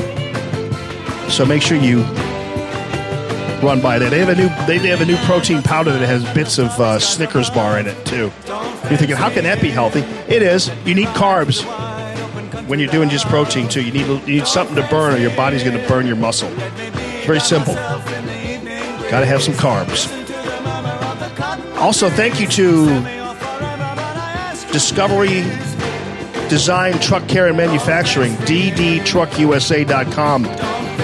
Really appreciate all you guys and all your support of this Radio Free Almond product.